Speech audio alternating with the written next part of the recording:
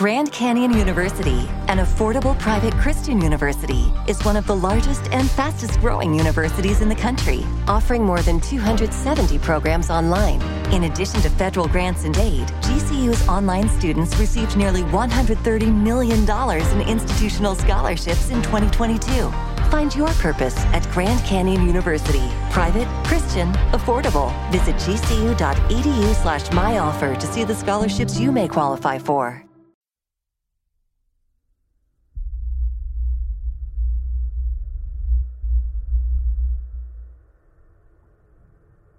I got a job in New York City a couple of years ago. Personally, I am happy to be away from that place now, but I was able to experience many things and learn quite a bit there.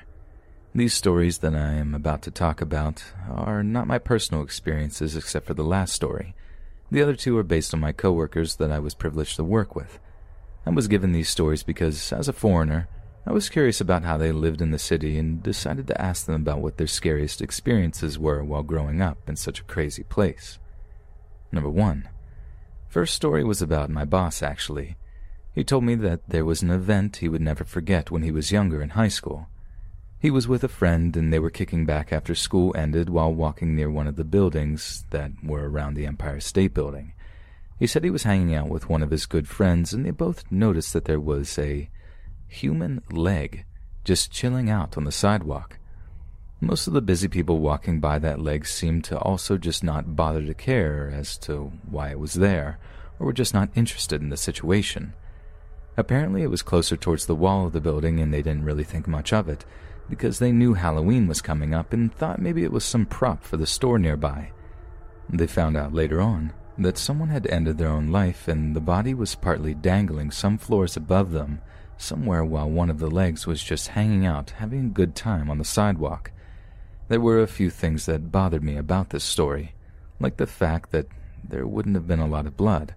Wouldn't people be freaking out? Maybe a few strangers did see the mess but decided not to make a scene. I'm not sure. At least from knowing my boss for a good 3 years, he's never lied to me. Story 2. Another was from my coworker that I worked with and was pretty close to. He also experienced something that I'm not even sure I would be mentally okay with seeing if I was his age. When he was in elementary school, apparently his school allowed them to take a dragon boat lesson. They would row out to one of the rivers, wasn't sure if it was the Hudson or East River, but apparently when they were out in the boats, his team saw something floating in the water. They all rowed closer towards it, and he apparently said he saw a mat of hair and pale white melted skin. All of them rowed back and told the grown-ups what they had discovered, and the cops went out and recovered it. I remember asking him if any of them decided to turn it over, but he said none of them were willing or even desired to turn the head around to see the face. I don't remember if he told me that they had found out it was a girl or a woman that the head belonged to. All I know is that I would have also not been okay after dealing with such an experience. Story 3. This last story is not as mentally scarring, but just crazy. This experience actually happened to me in my second year of working there. Don't live in this city if you're poor. Your conditions are that of caged rats. I live with 5 people in a crammed shoebox, and I managed to fall ill with mono. Apparently all of my roommates had experienced mono already, and there are no such things as dishwashers, so I found out that anyone could have given me it, including my partner. I was sick in bed and finally coming to my second week of it. It felt a lot like flu, and I just took it real easy. Around 2 p.m., I realized I needed to get out and get food to sort of fight this sickness because there was barely any room in the fridge to have groceries to cook for yourself with. So I was getting my slow self ready to go out, and suddenly I hear what sounds like a loud smash. I thought a car crashed into another car and really didn't think anything of it, until I heard someone screaming out, "Put the gun down," multiple times, while hearing someone else saying, "I didn't do it," in an almost mumbling tone. I crawled to my window, still fuzzy and spaced out, while watching all of these people on the other sidewalk, just stopping and filming everything with their phones. No one is running. I'm hearing these 2 men just screaming at each other while everyone thinks it's an awesome time to Instagram a shooting. Something really twisted and dark clicked in me when I noticed this. I sit there for a good 15 minutes trying to figure out what I'm going to do. The cops arrive and I can barely see anything down below, but I see a crowd forming around yellow tape. I decide to leave anyway because, again, I really needed food. My building is thankfully only 5 stories big, so it was easy to walk down to the front door.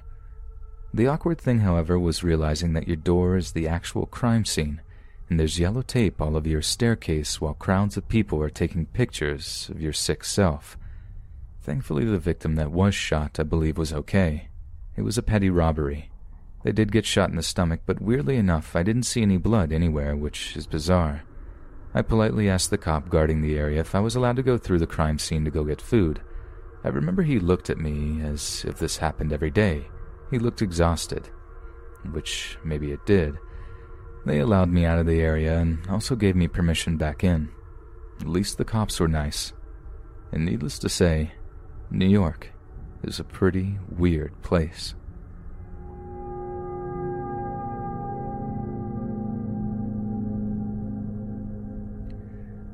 So for a bit of background, I'm a 30-year-old female that has worked for an ophthalmologist or eye doctor, since I always have to clarify, for about 9 years now. I work in a big city, but not in a very good area, right next to a meth clinic, in fact, so that's probably why this story happened in the first place. I'm a technician, which means I take the patients back to the rooms to get them ready to see the doctor. This guy comes in, must weigh about 400 pounds, and just starts acting very loud and obnoxious in our waiting room. Instead of bringing a list of his medications like we asked for, he brought a plastic shopping bag full, and I mean full, of pills. The way our office is set up is that we don't have sliding check-in windows like some offices. We just have 4 desks in a row that you walk up to. The first desk is right next to a wall that has a small tinted window that we can, quote-unquote, see out of, but it really does crap. For that reason, we can't really see what's going on in the waiting room until we actually walk out there. So I have this guy's chart, and I'm getting ready to call him, and I notice that there's a huge line of patients waiting to check in. Now remember that I can't see what's going on until I actually get out there. What happened is that these people aren't checking in at all, but coming up to the desk to complain that this 400-pound man is stripping off his clothes in front of everyone. I take one look at this and go grab my boss, who goes out and yells at him to stop. He tells her that he wants the doctor to see his scars. Like, are you kidding me? We're an eye doctor, dudes, so we don't need to see all of that. He does end up getting dressed, and I'm thinking that we're going to throw him out, because really that's not okay. I know he obviously has mental or drug-related issues, but this isn't the place. Or, at the very least, he shouldn't go unsupervised. But no, we do end up seeing him, and I'm still the one to take him back. I'm 5'3" on the shorter side, and I've dealt with crazy patients before, so I kind of put on my take-no-crap persona. I can't let him know that he gets to me. I'm instructed by my boss to take one of the other girls with me as a witness. Okay, whatever. I get him back in the room, and after sitting in the exam chair, he immediately gets in my face, saying I need to find someone to take out his eye. I'm like, whoa, okay, slow down there, buddy. I check his vision, which is a perfect 20/20, and he's not complaining of any pain or anything strange. He just wants his eye removed. So I'm trying to lighten the tension in this room by laughing slightly and saying something like, well, I'm not sure that would be a good idea. He says if I can't find someone to take out his eye, that he's going to go down to the hospital and rip it out himself. Okay, my work here is done. The doctor will be with you soon. I'm not sure what happened in that room, but when he's on his way out, he got on our public phone and was speaking very loudly to someone, calling them terrible names and then hanging up angrily. Then he left. I've read his chart saying that he isn't allowed back, for obvious reasons.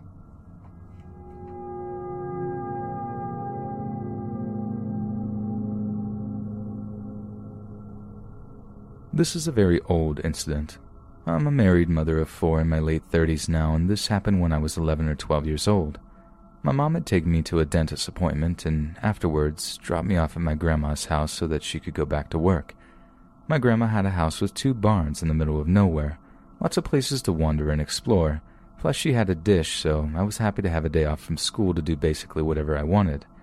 So I'm sitting in her big cozy armchair in her living room watching Animal Planet on her big screen TV, when the back door, directly to my left and across the dining room, opened. In comes my great-grandma, Mildred. She's nice, but I rarely see her. Behind her, however, is my waking nightmare. I'll call him Uncle Alan. He's my grandma's brother, so great uncle. He's the one the family always kept their kids away from just because he's creepy. And he is. I'm terrified of him because I know he's more than creepy. He abused my mom for years as a child, only stopping when she got to her teens and no longer appealed to him. My mom has mental issues to this day because of what he put her through. None of this was known to anyone besides my mom, dad, and me at this time. She was too terrified to tell anyone and didn't even tell her mother until she was in her 40s, a few years after this story takes place. So my grandma and Mildred are sitting on the couch and have no idea what he is. But I do. He leers at me, just 11 or 12 and looking 9 or 10, and I panicked. I wasn't alone, but in blind fear I ran. I bolted out of my seat and out the front door. I went around the side of Grandma's house and started toward the nearest barn, suddenly realizing I'm now alone and going to the barn would be a very bad idea. So I circled the house to my grandma's bedroom window and climbed back inside. I had severe arachnophobia and there were 2 black widow spiders hanging underneath that window, but I climbed in anyway. That's how scared I was. Once inside, I didn't want to be around him, so I didn't go back to the living room. I looked around and decided to just hide until he and Mildred left. I dove under the bed. I had very short legs and a skirt around it, so it was all thanks to my small for my age size that I could fit under there at all. I was under for about 20 minutes or so, starting to feel silly and seriously considering coming out, when I heard footsteps coming down the hall. I figured it was my grandma and was about to crawl out, thinking I could stick to her and join the others again with her. But it wasn't her. I watched from my hiding spot as a pair of dirty boots came into the room. It was my Uncle Alan. My heart raced. He moved to the opposite side of the room and seemed to look behind the entertainment center to the right of the foot of the bed, then back around and checked the bathroom and towel cabinet attached to Grandma's room on the left of the bed, then my grandma's closet. Her closet is a walk-in. He went inside and I could hear him moving her things around, searching. I was near tears as he searched because, even as a kid, I knew he'd have no reason to be searching my grandma's bedroom. I knew he was looking for me.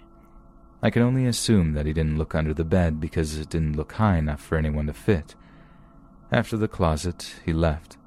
I don't know how long it was, but I stayed until I overheard their goodbyes, and then I crawled out. I went to the living room, sat down beside my grandma's feet. I didn't dare move again. I found out later that my grandma and Mildred had gone down the road for a few minutes to drop something off at a friend's house. That must have been the time he was searching for me. It turned out that he only left to pick up a car part with my grandpa and came back a short while later. I'll never forget the look on his face, seeing me sitting at my grandma's feet. I guess it was a cross between rage and hate. It was gone instantly. He and Mildred left shortly after this, and I went back to watching Animal Planet, trying to calm my nerves. My mom arrived about an hour later, made small talk, and then we left. I never told her about what happened that day. She knew he'd been at the house from talking to my grandma, but didn't ask me about it. I don't know if she even knew my grandma had left the house while he was there. I'm just glad he never checked under that bed, and it makes me sick to my stomach to think what would have happened if he did.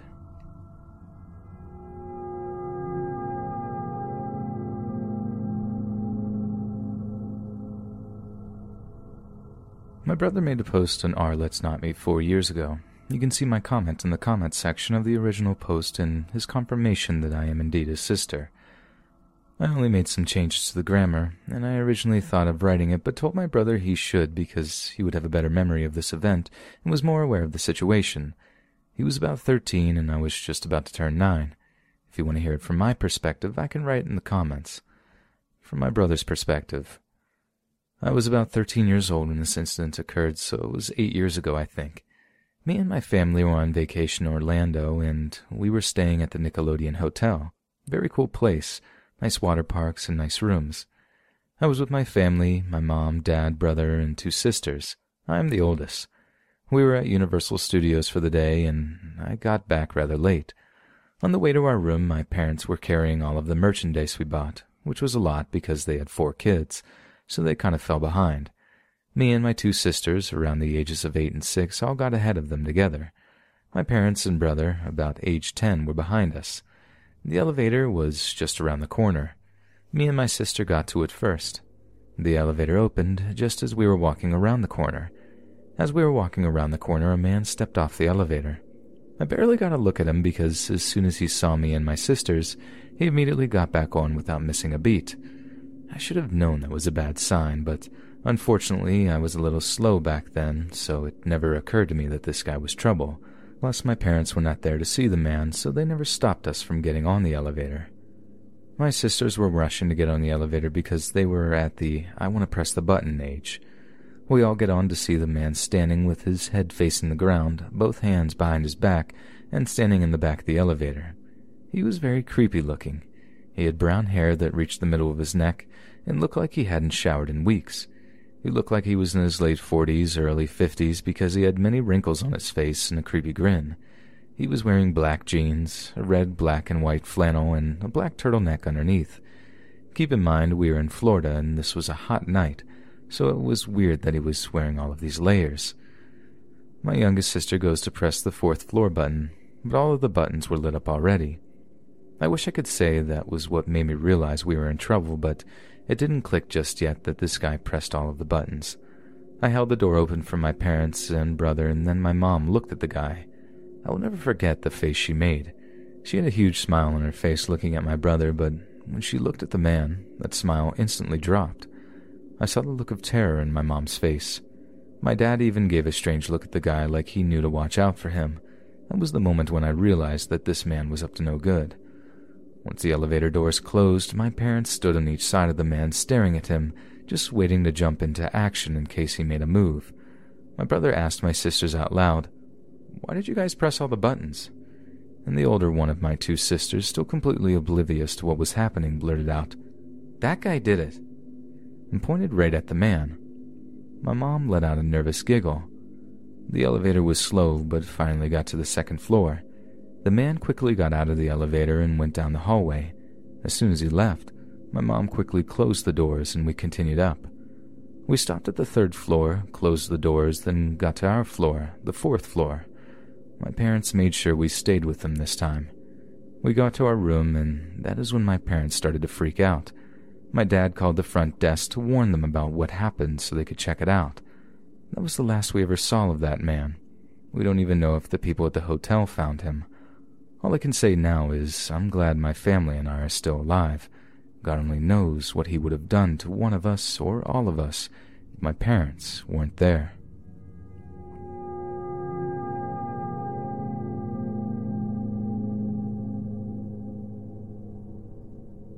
So I had just posted a true story that was from the perspective of my brother. I decided to write this from my perspective and even called my parents to ask them what they remembered from the event. Now, this crazy experience happened to my family when I was about 13 years ago in an elevator at the Nickelodeon Hotel that still creeps me out to this day. I was just a young girl about to turn 9 years old.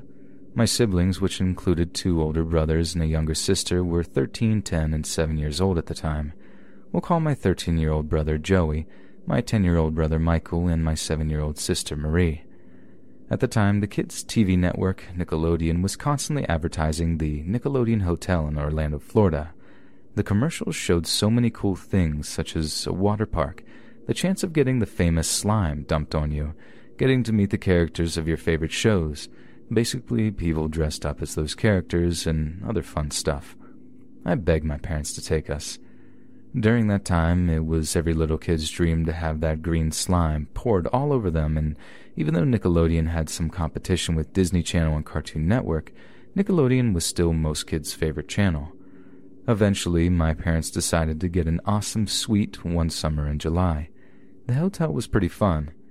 I didn't get to live out my fantasy of getting the green slime dumped on me, but my family and I enjoyed this place overall. One of those days in Orlando, we decided to go to Universal Studios Florida and the Universal Islands of Adventure. I don't remember much of the day besides going to the Mummy ride, the Incredible Hulk coaster, and the Back to the Future ride a bunch of times. We ended up coming back late. When we got back to the hotel, Marie and I were racing towards the elevator to get the privilege to press the button with Joey not far behind us. My parents fell behind because they were carrying all the merchandise we bought at Universal Studio. Michael was walking next to my parents. I barely was aware of anything else at that time. My only goal was to press the button because I was a kid amused by doing stuff like that. Once Marie and I made it, we noticed that all the buttons were already pressed and there was a man in the elevator. We didn't notice this at the time, but according to Joey, he was getting off of the elevator, but when he spotted Marie and I traveling around the corner to the elevator, he got back on. I should have been more aware of my surroundings. My public school and parents had pushed the stranger danger mindset on me. In my childlike mind, I didn't see any danger. The stranger was not trying to talk to me, get me in his car, entice me with candy, touch me in a spot that he was not supposed to touch, or hurt me in any way. Plus, I knew my parents were somewhere behind me. This man was very strange looking. He was probably in his 40s or 50s. He had greasy brown hair that reached the middle of his neck. I also remember him being fairly tall, but that could have been due to my childlike view of the world. His outfit consisted of black jeans and a black turtleneck with a flannel shirt covering it. Looking back, this was strange because it was extremely hot tonight in Florida, probably around 90 degrees Fahrenheit. He also had a creepy smile. According to Joey, my mom was smiling looking at Michael, but once her eyes looked at the strange man, her smile completely dropped. While my dad didn't have as dramatic of a change of his face, he also noticed him and found him suspicious. My parents rushed to the elevator and stood on both sides of him. They didn't even need to discuss any plan because they both knew what to do. My mom and dad were ready to attack him at any moment if he tried to touch a single strand of hair on their kids. While my mom might not be as tall as the average woman, my dad is a 6'2" tall, stocky man and can look pretty intimidating when you don't know him. Trust me when I say that my parents knew how to kick someone's butt when they messed with their family or friend. I usually never promote violence, but creeps like this man probably deserve it. During this entire time, he kept looking down and had his hands behind his back. Keep in mind, I was only aware of many of the details years afterwards, probably in my teen years. Michael asked Marie and I why we pressed every button. We both informed him that neither of us did this. And very loudly, I innocently and naively announced, "That guy did it," while pointing at the creepy man. My mom just nervously laughed. According to my oldest brother Joey, the strange man got off on the second floor. According to my mom, he stayed and only our family got off on the fourth floor, which was the floor our room was on. I honestly couldn't remember. I have learned in a psychology course that kids often create false memories, so I think that my mom was probably correct, but it really doesn't matter. When we got off the elevator to our floor, my mom made sure we stayed together. My mom would usually only demand that we were very close to one another when we were at a crowded place. I remember finding this kind of strange, but I just brushed this feeling off my shoulders and followed her orders. Once we got into our room, my dad called hotel security. This is when I finally was aware of the danger of the situation. Back then, I thought that this man would maybe just kidnap my sister and I because he is a bad person. Now I believe that this man was something worse and wanted to do terrible things to my sister and I. My guess is that he pressed all the buttons to prevent others from using it and possibly get away with something on the elevator. Maybe he would have taken us to his room with the promise of something else. Maybe he would have picked us up and abducted us. He could have possibly had a knife, but once he saw my parents, he knew he could not take on both adults. Even though I have an idea of what he would have done, I wonder what would have happened if my parents did not make it to the elevator or my brother was not far behind us. Another thing I wondered is if he might have only been after my little sister. He could have also been after my oldest brother as well, but I doubt this. Joey said he was looking at us girls when he walked back in the elevator. If I had to guess why he was wearing all those layers, I would say that he was probably trying to cover up specific tattoos or birthmarks. I did some research online, and one thing I found is that in the state of Florida, when a person registers as an offender, he or she is required to give many details about themselves, including tattoos and other identifying marks. To this day, I don't know if they ever found the creep. I just hope other kids were as lucky as us.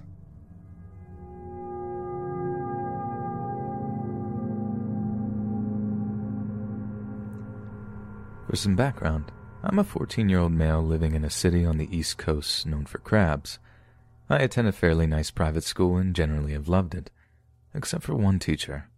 I'll call her by her first name, Laurel, because she was truly an awful soul. I first met Laurel and everyone else's second day of 5th grade as I was sick on the first day. As we all poured into our homerooms, the teacher, who we'll call Mrs. B, talked about our morning announcements while Laurel stood in the back. She was the theater teacher, which means she didn't have a classroom. This is also the reason why some people excuse her actions towards me, because she was just acting. Like any fresh out of lower school student, I accidentally called out. No big deal, as I'm sure everybody had already in their first day. When the bell rings, everybody stands up to go to chapel, and she calls me over to her. I am most likely expecting some sort of, "Hey, don't call out," thing from a teacher, and I was correct, but off by years. It starts out normal enough and then goes south really quickly. She begins berating me on how I'm acting like a 2-year-old, and how her child is acting better than me, and how I shouldn't have the privilege of being at such an elite school. All the while, her 2-year-old is right with her, knocking over everything at waist height in the classroom. After her speech is finished, I am visibly shaken and have tears in my eyes. Laurel then looks at me, laughs, and goes to her class. Obviously, I tell my parents that night, and my mom seems ticked, but didn't say anything to any staff as it was too early in the year for anybody to care. Fast forward a few weeks of beration and complaining to my parents, and the big kicker comes. While sitting at carpool waiting for my mother, I get pushed into a wall by one of my peers after repeatedly saying their name. I was taken aback as I was doing this the day before and he was playing along. Laurel had seen this and talked to the other classmate for about 2 minutes and then comes up to me. She, in an incredibly serious tone, tells me that all of this was my fault as he was in a bad mood because he had been caught playing Roblox. Yes, it was at this time, in the library when he wasn't supposed to. When I tell her that I didn't know, I could see her eyes go blood red. She tells me that back talk is unacceptable and that I am messing with a giant here. She then threatens to tie my shoes together and make me walk to my backpack, which was in another area at the time. As a smart little kid, I decided the best response was, "But if I fell, you'd break my nose." She then laughed and in the most serious tone told me, "That's the plan. Now if you don't go over there and tell Johnny that you're sorry, I'll go through with my promise." At this moment, I'm visibly crying and people around me are starting to take interest. She says another barrage of hurtful comments, and in my sobbing, I can see my mom's car pull up. Thinking this is my chance, I start to get up and tell her I have to leave. When I do this, she physically sits me back down and tells me to wait till she goes and talks to my mother. According to her, Laurel walked up to the window and introduced herself and said that I was the instigator in an incident that left another student hurt, which, now looking back on it, is not what happened at all. Laurel looks behind herself and motions for me to come to the car. I walk right past her and get in the front of my mom's car. As we pull away, the waterworks come out. I'm screaming and crying and try my best to tell her what just happened. My mom was floored. She called my father, who was at work, and told me to explain the whole thing. I once again told my dad the story, and he over the phone seems angry. He said he'd figured it out and told my mom to stay out of it. She did, and as far as I know, nothing came of it. Skipping to the middle of 5th grade, she's in a hallway huddle with the whole grade.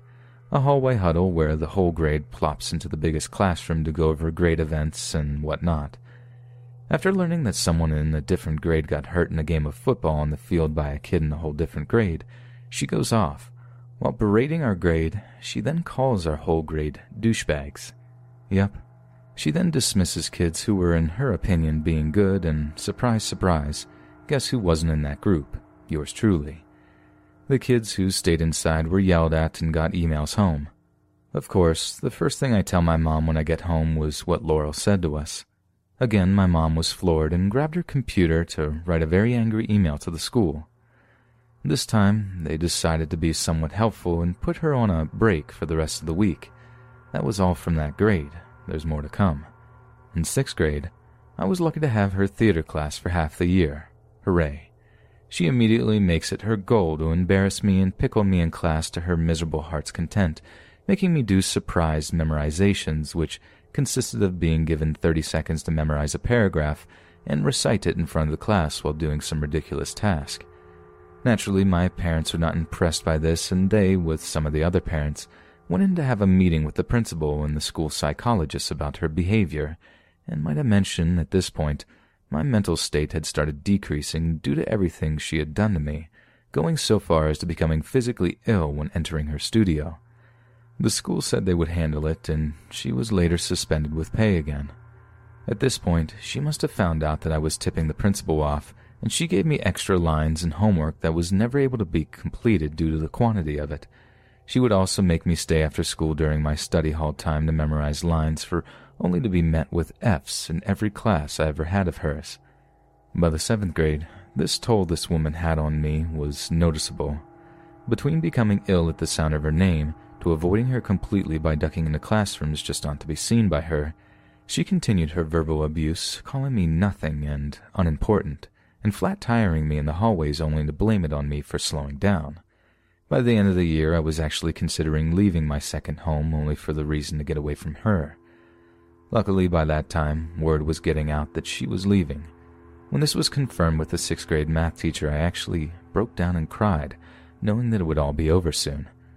When the magical day of June 6th rolled around, I was ecstatic, not only because that was the end of school, but because it was the end of Laurel. Since then, I haven't run into her once, but I can only imagine the hell another unlucky student is having to go through right now. And one last thing.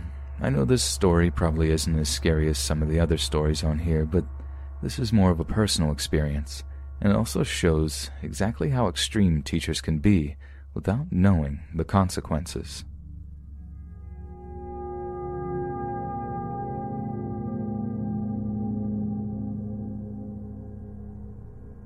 This ended back in 2012, but the years before that, a ministry that my sister and I went to with my mom was literally borderlining being a cult. The leader was literally a nightmare. She called Pokemon the Chinese devil. Yes. And clearly stated that while the kids have school, she doesn't really care. After saying that, she also laughed like a maniac. She also gave all the members a book which I won't mention its name because it's out there.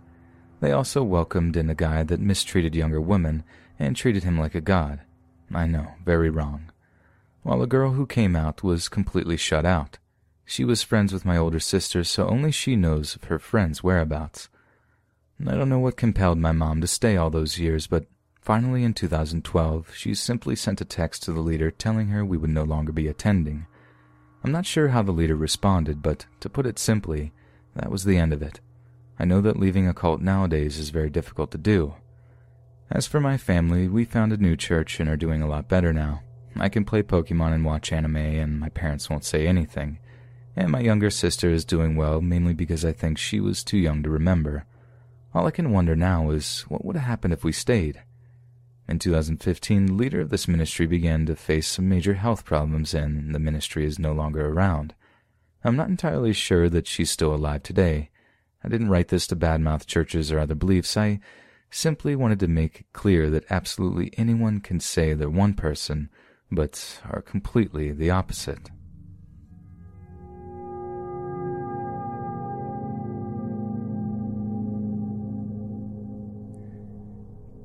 Back in 2015, my family and I moved to a small Alabama town. We previously lived in rural Alabama town before moving to this new town. My mom and stepdad couldn't find any available houses, so we moved to the projects. We're white, by the way. Living in the projects really wasn't so bad. But a lot of shady things happened there after dark. Drug dealing and domestic violence happened just about every week. One of the worst things that have ever happened when we were living there was when an elderly woman got stabbed to death.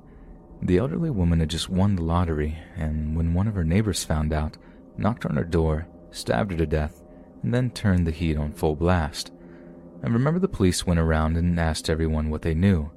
Nobody knew anything, though. A few days later, they caught the person that did that to the elderly woman. I remember driving past the crime scene and seeing that elderly woman's bloody mattress on the side of the road. One night, I was sitting on the front porch and eating some Raisinets. Then out of nowhere, I heard a man say, "Hey man, can I chill with you till my homies pick me up?" It was a middle-aged black man. He was about 5'8" in height and chubby. He introduced himself as Homie. Not wanting to be mean, I said, "Sure, I don't mind." He asked me how I was doing in school and what my grades were like. Throughout our conversation, I saw that he kept reaching for something in his shorts pocket. My gut told me that I was fixing to die, so I ended the conversation and told him, "Well, I'm going to go inside and take a shower." He replied with, "Aight, hit me up sometime. I got some Xan bars." This man made my danger radar go off like a car alarm. There's one major street gang in this town, and I'm pretty sure that Homie was one of them. A year later, my family moved to a safer town in Georgia.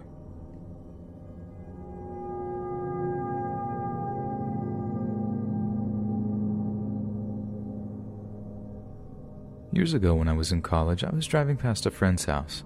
The porch light was on, so I thought I'd stop in and say hello. I was always known for being a bit of a prankster, and I happened to get the idea to freak my friend out. He never locked his door while he was home, so I slipped in and then slammed the door shut loudly. Then I heard him in the back room say, "Hello?" And I backed up against the wall, ready to jump out at him when he came to investigate. Then he asked, "Who's there?" with a bit of a quiver in his voice. I kept still and tried to control my laughter. Next, the lights went out and I didn't hear a sound, so I figured he realized what was going on and decided to reverse the prank. I didn't budge, though. I was going to win this round. So I sat there and sat there. Not a sound. Sitting in pitch black in a friend's apartment was starting to get to me, but I thought, I'm not letting him win no matter what. After what seemed like a solid 5 minutes, I gave up. I ran to the front door and flipped on the lights and yelled, "Brendan?" No response. I walked into the hall and turned on the hall light and then the bedroom light looking for him. No one was there. The bedroom had no windows either. I then called him on his cell phone thinking it would reveal his location. When he answered, he was out of town at a loud party with a bunch of friends. I flipped off the lights and got out of there. Neither of us had an explanation.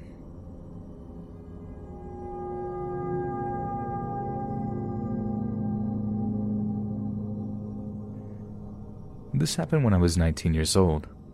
I had this friend Maju. We had lunch by ourselves together. One day this guy approached us at lunch. He told us that he was studying in the last high school grade and asked if he could join us. We agreed and we started talking. At first it was normal and we would meet at lunch and would talk, but one day he somehow discovered my Instagram account and started sending me messages. His messages were normal at first. He would just say hi and good night. But one day he sent a text asking me if I was going to our school swimming pool day. I asked why, but he didn't answer. So I said I was going then, and he answered, "Oh, then I'm going too. I want to see how your hot body looks in a bikini." I was creeped out, so I blocked him and texted Maju about what happened, and she told me that he asked for nudes from her. She refused, then he kept insisting, so she sent the pics. I was scared about what he could do with her pictures, so I unblocked him and said sorry. The next day, he kept sending me texts just talking about my body and how he loved how curvy I was and stuff like that. He did that every day, until one day he sent me texts saying that in the last weeks of school, he would do something bad involving death and terrible stuff. I was creeped out, but I couldn't block him because he still had my friend's nudes. Some weeks come by and he continued with that psychological abuse. In the last week of school, my mother was going to pick me up at 5 p.m. It was 3:30 p.m. when I was wandering into the school garden. He was hiding on a bush. When I passed by the bush, he jumped out, grabbed the phone out of my hands, and ran away. I searched the whole school, but couldn't find him. At my school, we have the basement area that is locked out for students, but there is a window open that some students go in there to do stuff. So I go to the basement window to go in the basement and see my phone on the ground at the corner of the basement. When I pick up my phone, he jumps out of a box and starts bashing a piece of wood on my head until I pass out. When I woke up, I was naked and covered with my friend's jacket and my friend crying over me, and the dean and police on the basement door. I tried to get up, but I couldn't. The pain was too much. After that, I got in an ambulance with my friend and she told me, "I got a text from my phone from him. He said that he would hurt you and sent a picture of you naked with blood on the ground passed out. Then I recognized the school basement, so I called the police and told them what happened and drove to the school. When I got here, the officer was waiting for me. We ran to the basement and he was doing terrible things to you. The officer ran at him and handcuffed him, and he had a bag with duct tape and a knife. Then I saw you. I checked for vital signs, and then I covered you with my jacket. After this, I don't know what happened with the boy, but I changed schools and never saw him again.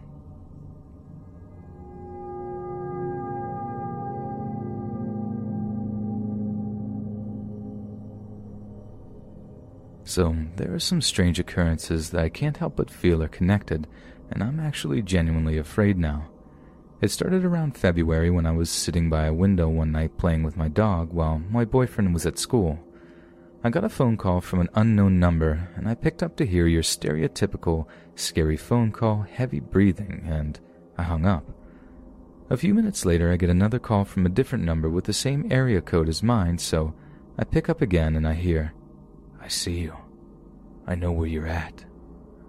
And I panic, hanging up and blocking the number. I locked all the doors and ran upstairs and called my boyfriend. He convinced me that it was probably some middle schoolers doing some prank phone calls and to not worry. This continues sporadically over the course of a couple of weeks, but I don't think much of it since my boyfriend was probably right. Fast forward to April. I live in a gated community and there's not a lot of grass to walk my dog on, so I have to go across the street to a small area for him to do his business when I don't take him for a real walk in a wooded area outside my community. My dog is a black pit bull Dutch shepherd mix, and when stretched out on my bed, he's longer than my 5-foot self, so he can be a little intimidating to people who don't know him. I have also had him professionally trained, and so he normally is extremely obedient. While walking him, he kept pulling towards my car, parked in the parking area in front of the grass, and barking. We adopted him from a shelter, and I think all of the barking there is why he almost never barks now, so this was very strange behavior for him. I decided to take him inside and try again later if he wasn't going to listen, so I'm walking back up the driveway when he yanks me to the other way and his hackles are raised, growling and barking. I turn and pull him with me, and I see a man crouch behind my car with his phone held in front of his face, taking pictures of me with his flash on. The car next to mine belonged to my landlord, so it's not like he was getting out of his car or anything. I screamed and ran inside, dragging my 90-pound dog with me, and locked all doors and windows, and once again called my boyfriend, crying, not knowing what to do.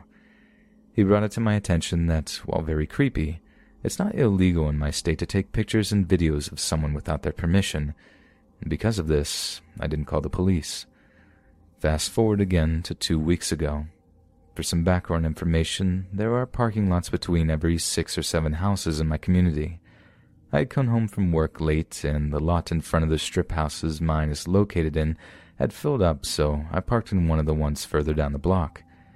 At 10 a.m. the next morning, I'm walking to my car when I hear gravel crunching behind me. I turn around, and there is an early 2000s Mercedes E320 crawling behind me very slowly with the brights on. I also notice that there is no front license plate, but then I realize that I'm walking directly next to a strip of houses, and I think I'm blocking this person from getting into their driveway, so I walk a little faster. The car keeps pace with me and follows maybe 3 feet behind me until I get to the other parking lot, and it stalls as I get into my car and drive away. I mention it to my boyfriend when we get home, and I ask if I'm being paranoid about it, and he agrees that it was very strange and told me to park in the driveway if there was no parking in front of our house, and he would move it for me. I feel it important to note that we had never seen this car in the development before, and we would have noticed because my boyfriend used to have a 1996 model of the same car, so we would have pointed it out to each other.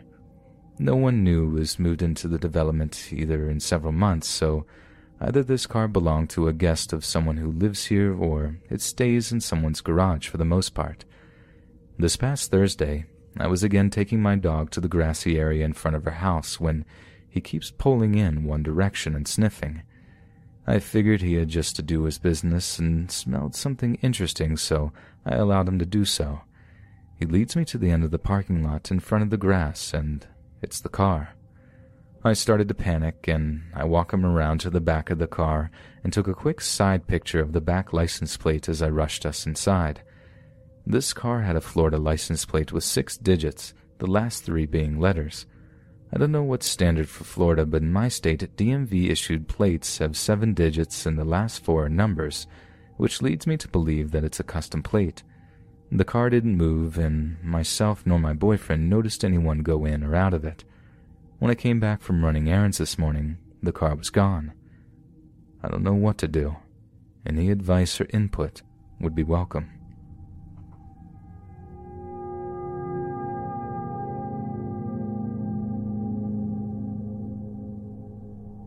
I've always been very skeptical of ghost sightings because I've never seen anything and haven't to this day. So what my cousins did was terrible. It still makes me mad thinking about it. So the younger brother was playing around with their webcam and their old lousy computer. He took a picture of his sister at the dinner table, and in the picture, you can clearly see different people that are not supposed to be there. My cousin, who is the oldest of all of them, claims to be sensitive to this stuff. She was always tormented by ghost kids in their trailer house that they used to live in.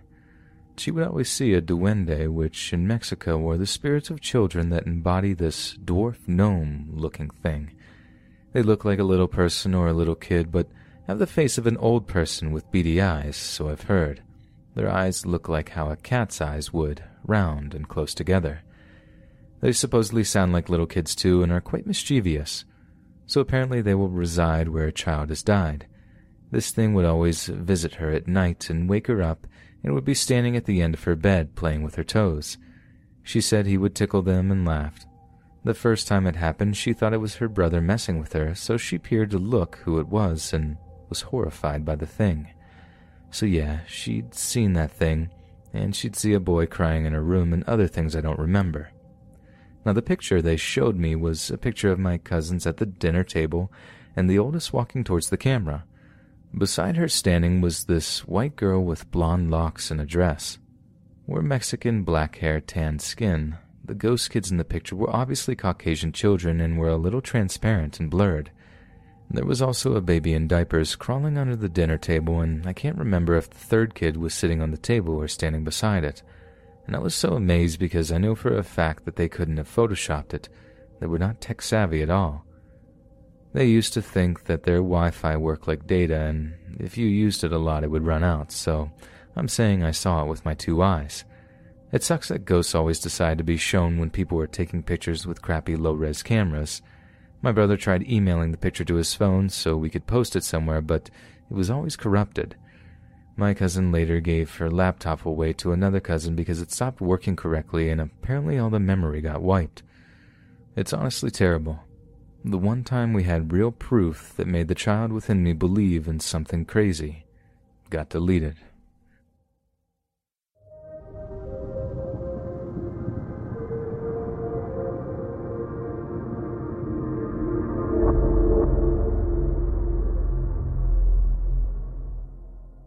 I'm a female, and when I was 18 years old, I had a friend who became very ill and couldn't go to school anymore for some months.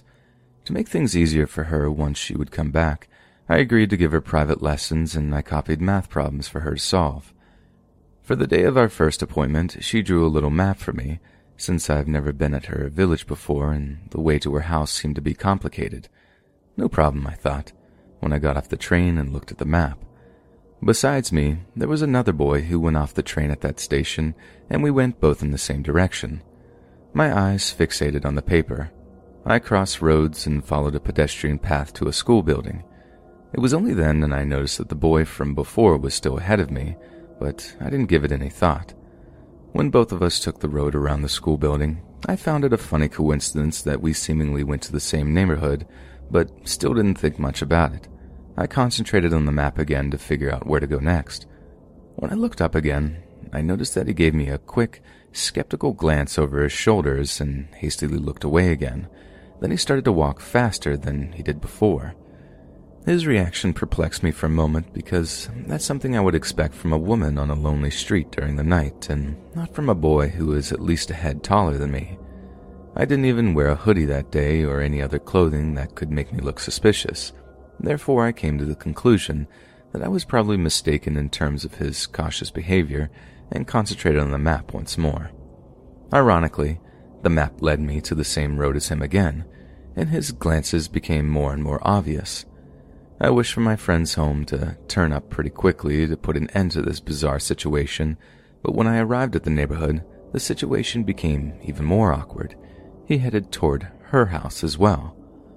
Before he went inside, he looked at me over his shoulders, saw that I moved towards the house, and hurried to go inside and slam the door behind him. I don't know what he thought when I rang the doorbell right after.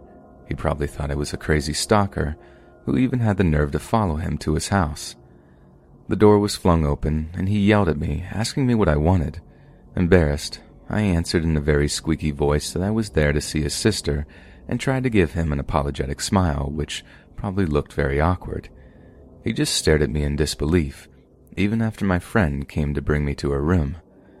I told her the story, and we could still laugh about it, but her brother still avoided me during every one of my visits. If you're reading this, dear brother of my friend, I'm really sorry that I unintentionally creeped you out that day, but I can assure you, I'm truly not a stalker.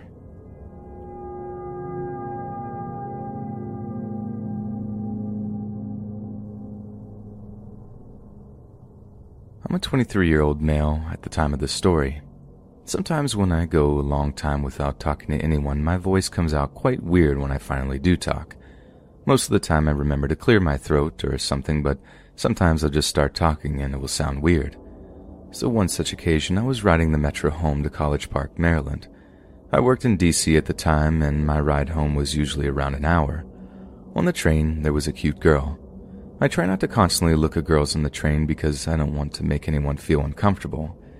It seemed, though, like every time I did glance at the girl, she looked right back at me immediately afterward.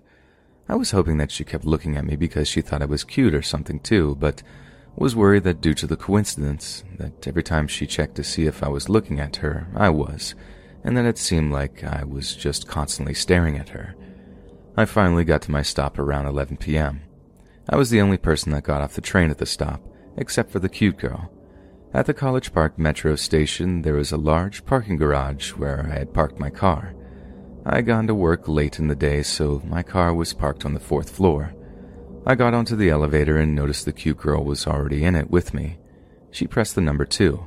I thought to myself that she must be extremely lazy or tired to take the elevator one floor. As if she read my mind, she answered saying, "It's not that I'm lazy, it's just that the stairs can be pretty scary at night." Now this is where my inactive throat thing comes in, and trust me when I say I have absolutely no idea why I said this. I turned to her and said in a very gargly low voice, "This elevator can be a pretty scary place sometimes too." And then kind of got a tickle in my throat and started clearing it, but it could have sounded like grunting.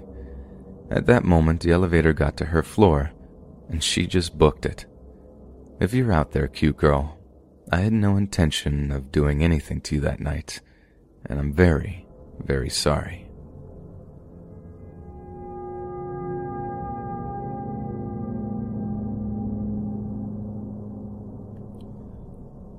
This happened a few hours ago. Upon waking up and thinking about it, I realized that I most likely just scared the crap out of some poor old man. To start, though, you have to understand the situation I recently found myself in. My beloved cat, we'll call him Billy, went missing about 2 weeks ago. I've plastered my neighborhood in posters, begging for anyone who sees him to contact me. Today, after weeks of silence, I got a call from a woman claiming to have spotted Billy by the graveyard behind my house. So, naturally, I got dressed and headed out to search for him. But again, some background information is needed. This weekend I came down with an awful cold. I've been sick for a few days and my nose has gotten so dry, sometimes it just pours blood. My hair is matted and my voice currently sounds like a transgendered Shirley Temple. My fever has me constantly drenched in sweat, so overall, I'm a mess. After walking the perimeter of the graveyard and my neighborhood, I decided to walk through the graveyard and search for him there. So I strolled in, calling, "Billy!" over and over again. As I got deeper into the cemetery, I came across a car. It seemed to be some old man who was dropping off flowers for someone. I just kept walking, calling out for my missing cat. As I got closer to the man, I noticed he was staring at me and backing away. I found his behavior kind of strange, but Being sick, exhausted, and solely focused on finding my cat, I ignored it and just kept walking. As soon as I passed him, though, I heard a car door slam, and by the time I turned around to see if he was okay, he was speeding out of the cemetery. I finished my walk, went home, and fell asleep. It was only upon waking up that I realized how creepy that must have been for the old man. He was dropping off flowers in a secluded graveyard in the middle of the afternoon when some girl, drenched in sweat with matted hair and blood dripping out of her nose, starts coming towards him, yelling, "Billy, come, Billy," over and over again with a voice so deep she sounds like a demon. So to the man I creeped out in the graveyard today, let's meet sometime so I can try and explain what just happened.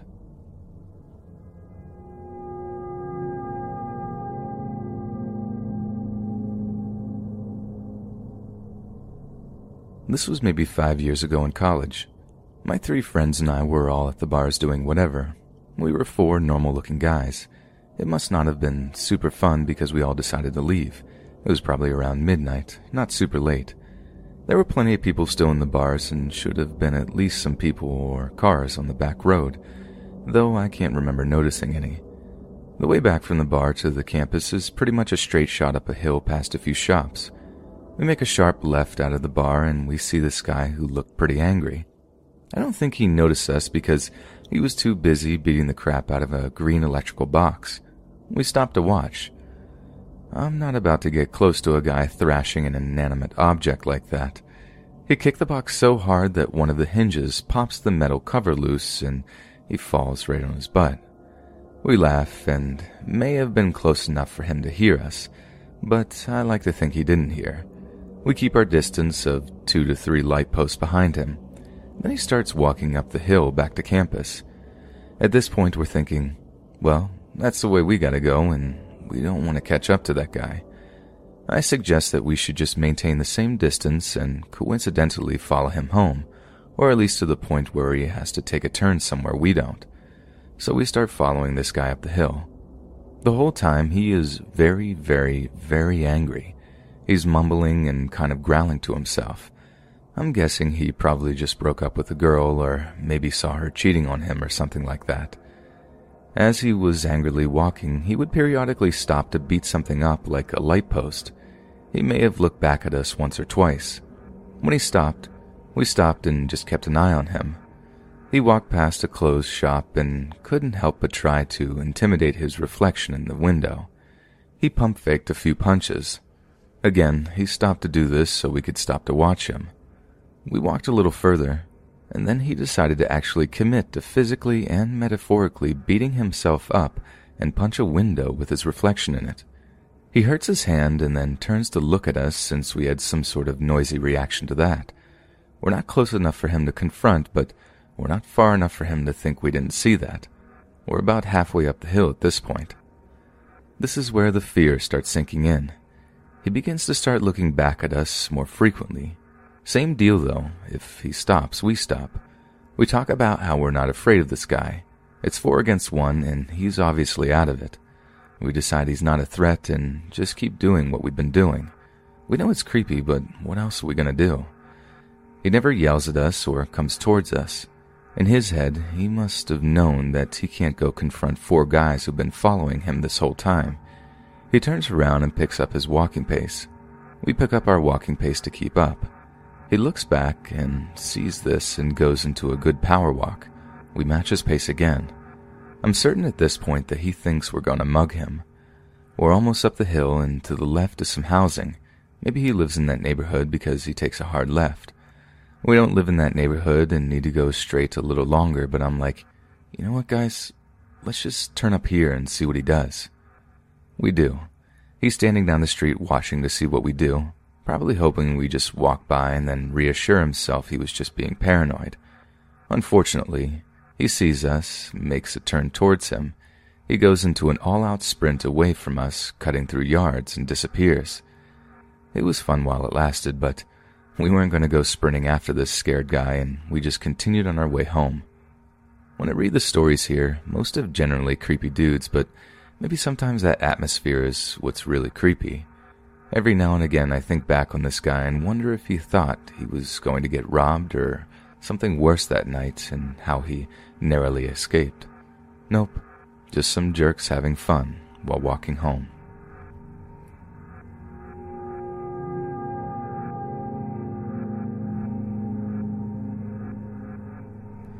I'm a white male, age 22. I live in the country. Basically nothing important goes on around me. I live with my wife and her father in a quaint little house painted on the back roads. The story takes place before I ever met my wife, before I had even thought of finding her. I had a terrible best friend who was not terrible at the time. He was stealing my stuff from behind my back, and that's another story for another day. As I said before, this guy was my best friend, and I his. I was also a useless bit of existence in this stage of my life. I worked at a call center, came home to smoke and eat, and repeated it the next day. For a time before, I didn't even have a job, and would just lounge around the house and hang out with my best friend. It was in this period of time that this story takes place. I do believe me and Johnny had just gotten done smoking a J, and we were doing something related to that. Either we had just gone down to spend our last $1.50, us both not having jobs, on Polar Pops, giant sugary drinks for 69 cents because we had cottonmouth, or we had gotten some food from McDonald's because we had the munchies, or we had just gotten a 10 sack because all we did was smoke. Anyway, anyone who knows about living in the country will tell you that almost every back road intersects with every other back road. As such, me and my friend had memorized all of the roads around our area. There were at least 50 ways to get back to our house from the closest town or city, and we were very familiar with all of them. Why wouldn't you remember when all you do is smoke and cruise all day? Anyways, I can't remember if it was a guy or a girl, a truck or a car, but someone had made me mad. Late at night, coming back to our house, we had pulled out of a parking lot, and someone immediately from the opposite side cut me off and went right in front of me. I was never one to road rage. I always thought to myself, what if they had a gun? I can't take that risk, and it is why I tell my wife to suppress her heavy road rage just for safety. I grew red in the face and could not hold it in anymore. Luck having it, I was going the exact same way he was going, and as I told you, there's 50 million ways to get back to my house from this town. So, instead of blaring my horn, I just tailgated him.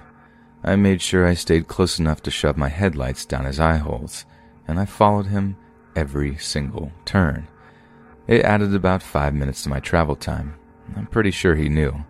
It looked like he was going out of his way. I probably followed him for about a half an hour. He just seemed to take all the roads we were going through by chance. At first, it was out of anger. I would only do it for a couple of streets, and that would be that. Shine my headlights on him because he almost caused me to flip into a ditch. Seriously, you couldn't wait 10 seconds to go after me. How screwed is that? Thinking back, I'm sure he was in a truck. I was in a Cavalier. People out here with their trucks drive like morons and act like they're the only ones on the road, and I was sick of it. But a couple of streets turned into about 9 or 10. He lived really close to my home, about 10 minutes away. Honestly, it just turned into a game. Me and Johnny agreed that as long as he turns down a street that we can also technically take to go home, not backtracking, then we would also follow him. He or she probably noticed too. They would speed up, veer around the corner, and would veer up after that. If they ever got out, what was I even going to say? Probably just flip them off and tell them they were idiots and almost made me wreck. Anyway, they never did stop, but eventually ended up going in the opposite direction we were going. Me and Johnny thought it was hilarious, and we talked about it for the rest of the night while smoking and eating some really good food, I think. I'm not particularly sorry for what I did.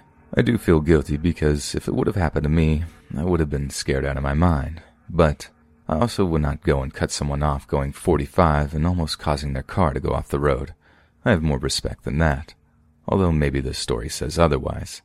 If those people were generally fearful for their life, I am sorry, but you should learn how to drive better. At the very least, by the actions I observed that night, I don't think they felt guilty or fearful at all. They knew what they were doing when they cut me off, and they knew I was riding them and following them because they were a terrible driver. And for those of you who claim I'm an awful person or something that's the degree, well, that's just your opinion, man. I'm not going to tell you I'm a good or bad guy. You can make that decision for yourself. We all do stupid things.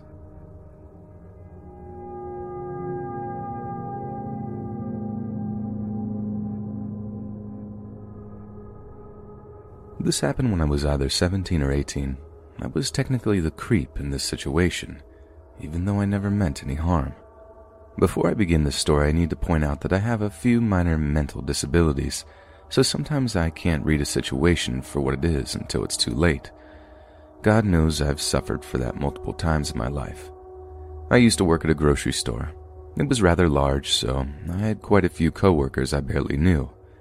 One day, I was working a rush when I saw a woman talking with one of my coworkers, who I'll call Mike.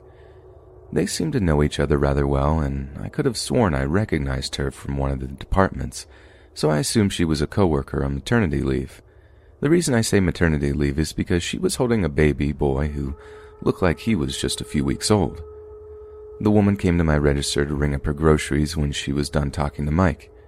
I greeted the woman with a smile and asked her the typical questions like, "How are you? Do you want this in a bag?" I looked again at the baby she was still cradling. I've always been good at taking care of kids and have helped out at camps, daycares, and regular babysitting jobs countless times in the past, so I asked the typical questions about her baby as well, like, "What's his name? How old is he?" When I finished ringing her up, I told her to have a good day, and that was that. I later found out from Mike that she wasn't a coworker at all, just a regular at the store. I figured that was okay. There were a lot of those, several of which I knew, and she seemed nice enough. I saw her shopping with her family quite often after that, and like with every regular I knew, I always offered a smile and a wave when I saw them.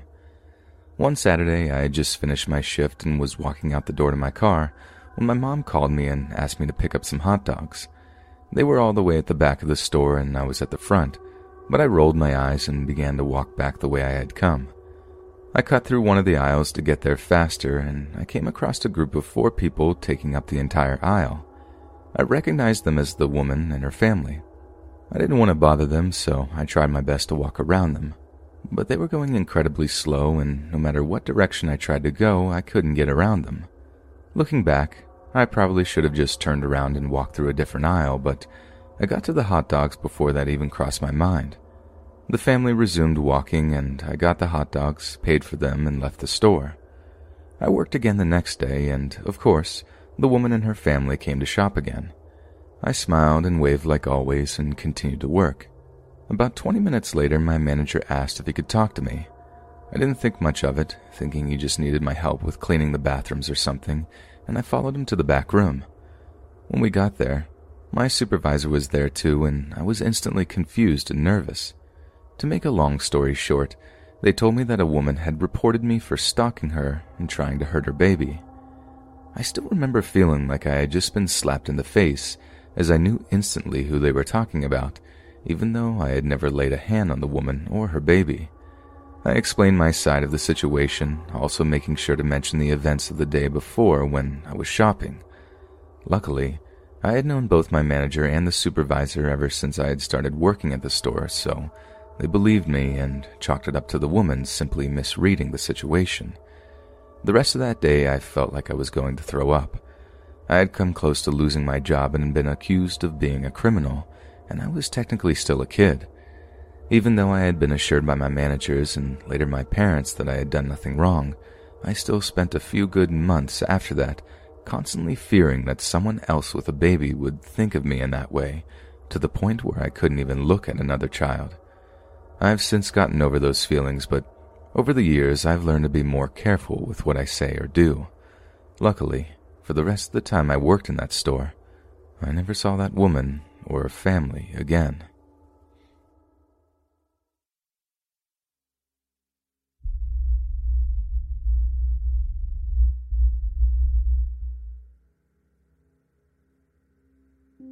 The First World War started in the summer of 1914, and what would follow over the next 4 years would so dramatically change the world that nobody would ever forget it. Up to that point, it was the deadliest war humanity has experienced, and up to today, we still live amongst the fields and valleys of those that fought in the critically acclaimed Great War. These are the stories of the soldiers who were willing to be slaughtered, not only for their countries, but for their families and friends. My name is Jacob Hayes, and I live in Dolphinholme, UK. This isn't a story about me, but one about my great-grandfather that fought as an artilleryman in World War I. I'm going to summarize the story according to how he wrote it in his diary. He took it with him to the war and wrote in it weekly. He has a few interesting but brutal stories to tell, but the one I wish to share still baffles me today, so without further ado, let's begin. Date: the 7th of August, 1914. I have reacquainted with my QF 18-pounder artillery piece for the past 2 days, and I'm currently in the process of loading the Heavy Devil onto our convoy that sets off for France soon. I'm planning on writing a letter to my mother as soon as our expedition reaches France. I don't want her to worry about me after all, for I know my training will certainly help me in this war we just declared on the Imperial German Empire. Date: the 14th of August, 1914. Our expeditionary force dispatched for France on the 9th of August, and today we finally landed in France. We now prepare to join the French artillerymen along the border of Belgium to help repel the German advance. I personally think that the rest of my mates and I are already prepared to fight, but one thing is for sure: we don't know what to expect when we get to that piece of land. August 21st, 1914. After 3 days of hiking through towns and cities in France, we reached the French and Belgian line, which stretched from Alsace-Lorraine in the east to Mons in southern Belgium. And what boosted not only my morale, but my mateys' morale as well, is that we were greeted with open arms among many French and Belgian people. We got our artillery pieces a few days ago, and yesterday we situated them a few kilometers back from our defensive line, about 5 to be exact. August 28th, 1914. We received word on the 23rd of August from a Belgian runner that a German cavalry charge began on our defensive line, so we had our coordinates received via planner and began to open fire repeatedly on the destination chosen by the planner. My job that day was to load and unload shells inside our QF 18-pounder field gun that my mates and I nicknamed Shelly. It wasn't until the last shell our team fired that we saw what the Germanic artillery did to our line. We saw doctors, or might I say medics, carrying away soldiers on stretchers. Some were disfigured, and some of them I spotted were as red as the corpse of Christ Jesus, as depicted in my church. The poor souls wheeled away, never to be seen by any of us here again. God, please look after those men in heaven, for they're more brave and done so much more than I ever could. I soon after looked at our artillery line, in which explosive residue from Imperial German artillery shells surrounded our position, or scored direct hits on some of our pieces. Some men in our line were in red meshed pieces, and I vomited twice that day, and I prayed that for the next day we wouldn't suffer through one death in our force. However, we did receive word from a runner that the Imperial German cavalry charge was pushed back. The next day, we were repelling a Germanic foot soldier charge, and we managed to push them back, but not without suffering some casualties of our own. This cycle repeated for a few days until today, where both a foot soldier and cavalry charge ensued, and we barely managed to hold our ground. I can't get this soldier's face out of my mind, for he handed me a canteen of water before his head was severed by a shell. It was absolutely awful, but we still hold. However, I don't know what tomorrow will hold, or even next week when I write again. The 4th of September, 1914. I don't have much time, but we have been pushed back after 3 repeated attacks from the Imperial German forces, and we began retreating to the border in between France and Belgium. It took a while, and the enemy was right behind our tails, harassing us as we fled, but I just finished praying to our Heavenly Father for our fellow mates, and I have just witnessed a miracle. I don't care if I'm called crazy, for if I am, I'll just have my mates back me up, because we just saw angels come down from the clouds and shooting blazing arrows among the Imperial German forces. We cheered and prayed to God, for we knew He was on our side. We thanked Him, and were able to flee this entire week without suffering a single casualty. As for today, we are almost to France, and I can't wait to get there.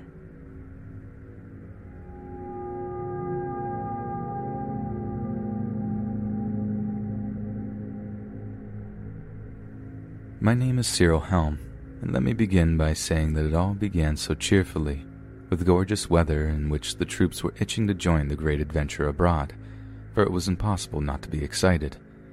Now, if you were part of my generation, you would understand why we were excited. It had nothing to do with patriotism or bravery for our country, but it was a chance to be more than the kids we used to be. We didn't realize until a few months later how long and brutal the war was going to be.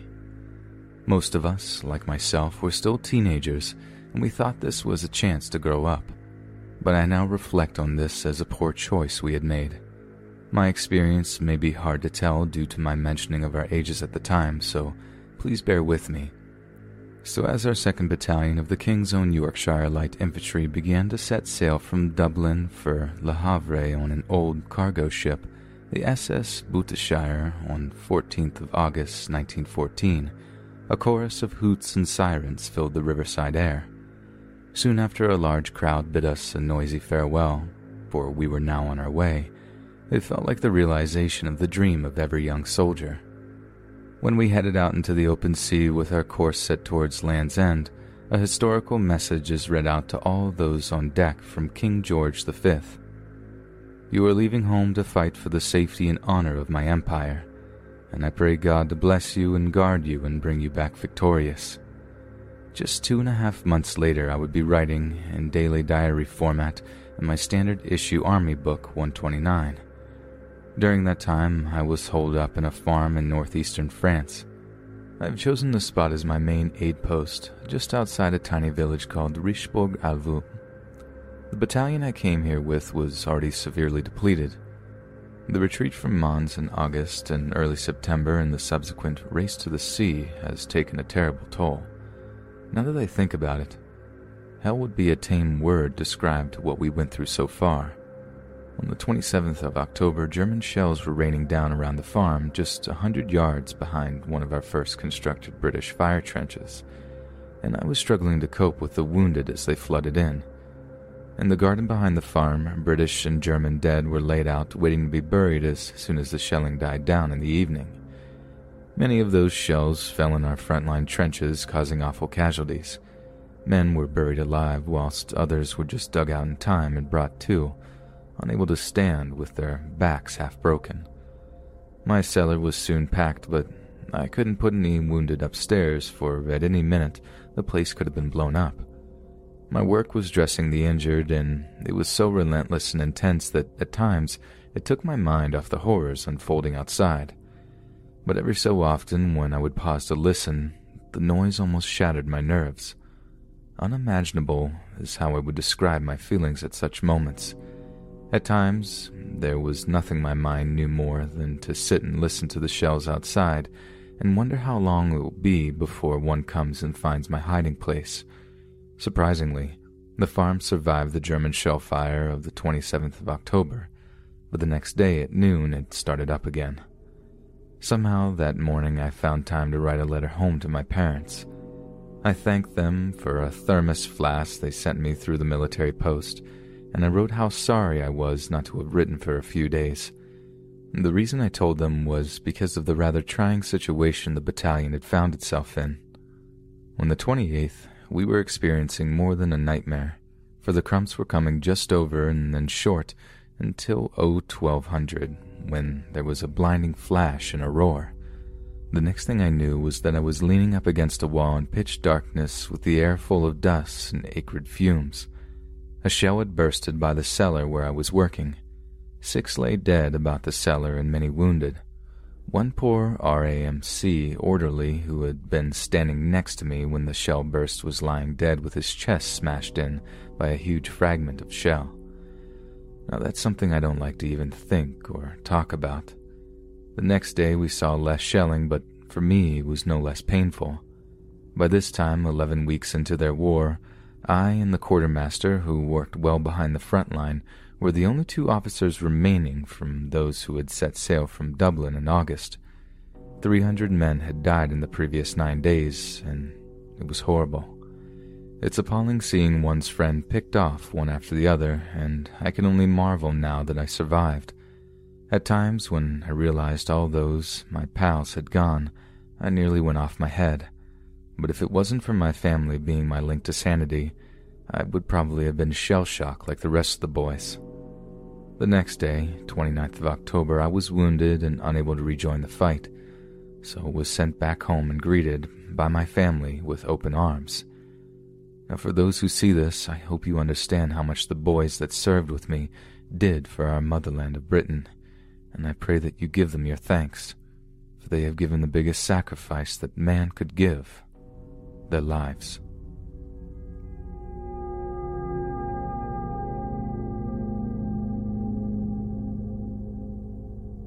My father was known in the service documents as Francis Harold McLorg, but as we knew him, he was Frank. As my mother knew him, he had a secret sort of name that she had given him early in the war when they first met, and it was Jamie, James, or Jim. Sometimes people get confused about who this man is. He signs his war letters as Jimmy when he's writing to her, but in fact most of his letters, at least to his family at home, are signed by Frank. He was born in Moosomin, Saskatchewan, which was then Moosomin, Northwest Territories, in 1890. He moved to Saskatoon and then quickly to Winnipeg as part of the pre-going overseas experience of getting trained to be a medic in Canada for the war. He joined as a private in 1915 and was quickly made into a corporal, then swiftly into a lance corporal during training, in which gave him an extra 10 cents in pay. When he arrived to France, he said he had to somehow supervise the soldiers and French citizens in the sick bay, and they were all very sick with fits of flu, bronchitis, and pneumonia, and so forth. Then, of course, his mother was worried about him, so she sent him a letter to see if he's using the right kind of medicine and taking care of himself. He replied, "I'm so sorry should I have caused you any fear by even mentioning my position as a sick supervisor. I quite understand if you were worried, and also any rumor of our team being quarantined, which would have had you considerably more worried. We haven't been quarantined as of yet, and I don't for a moment believe we're going to be, and we've heard lots of rumors when we'll be sent over to the front, of course." He then goes on to say that he's absolutely delighted with the group of men that he's been working with. Eventually, he got to see his cousin enter the bay due to a case of pneumonia. His cousin was with a Scottish division, and while they saw each other there, they would compare notes between one another. Upon reading one of his cousin's letters, he questioned him about the Canadian division he was serving along the side of during the Second Battle of Ypres by asking him, "Are the Canadians really undisciplined?" And his cousin's response to that was, "Yes, they were, of course. They weren't the kind to stand around with parade stuff, but when they have to work to do, and they see the reason for it, they really don't complain at all. For when we went over the top, they didn't really complain, for they had the intelligence to realize that this is necessary work, and as long as the next man does his share, they do not kick at all, and I love them for it.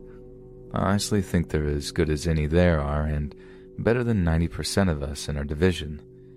His cousin speaks like this all the way through, about the people he's worked with and how he really clearly enjoyed them, but he eventually died of his pneumonia, for it became too severe and that messed Frank up a good bit. He sent home a field postcard to his family in Saskatchewan on the 10th of November 1915, and by scratching out the statements they did not apply to him, he was able to show his family he was quite well. However, he had to tell them the bad news about his cousin's death. Soon after, Frank was sent to the front, not before he was promoted to the rank of second lieutenant on the 9th of January, 1916. After this, Frank sent another letter to his family in which he described how he was promoted, and then how complicated and difficult tasks involved in building and maintaining trenches were, for as a second lieutenant, he was responsible for overseeing the process. However, he admired his men for their hard work, but he wouldn't see many of them again, for they all would eventually go over the top because the trench he was helping to build was at the Somme River Valley. He didn't talk much about that battle, for it was one of the deadliest battles of the war, as I found out later in my own life, and the only thing he could ever tell me about the battle was that he was wounded in his left arm by shrapnel and was taken to a field hospital after being brought back to his own trench line by one of his fellow servicemen. Upon his arrival to receive amputation, He commented on the many from his unit who have been killed by sadly announcing, "Many mothers' hearts are breaking for their boys who will never return." His treatment was long, and it wouldn't be without a strong argument to stay with his brigade, for he did lose an arm, and there weren't too many ways to fight with one arm. However, he just wasn't going to let that stand in his way, so he vouched, and I quote, "to serve and defend my brothers in arms until the German army gives this war up, or we breach the Hindenburg Line, or even Berlin itself and make them give up." He was promoted to the rank of first lieutenant on the 9th of June 1918 upon returning to the front, and he eventually led his brigade in the 100 Days offensive all the way to the armistice. I am going to finish Frank's legacy as a soldier with a quote from one of his last letters he sent to his family. This one was written about the brigade he had led the charge with during the 100 Days offensive, and eventually that same man, my father, led those men all the way through to the armistice. I would not swap the brigade for any other in the world, and I honestly believe that these fellow countrymen of mine are as good as any there are.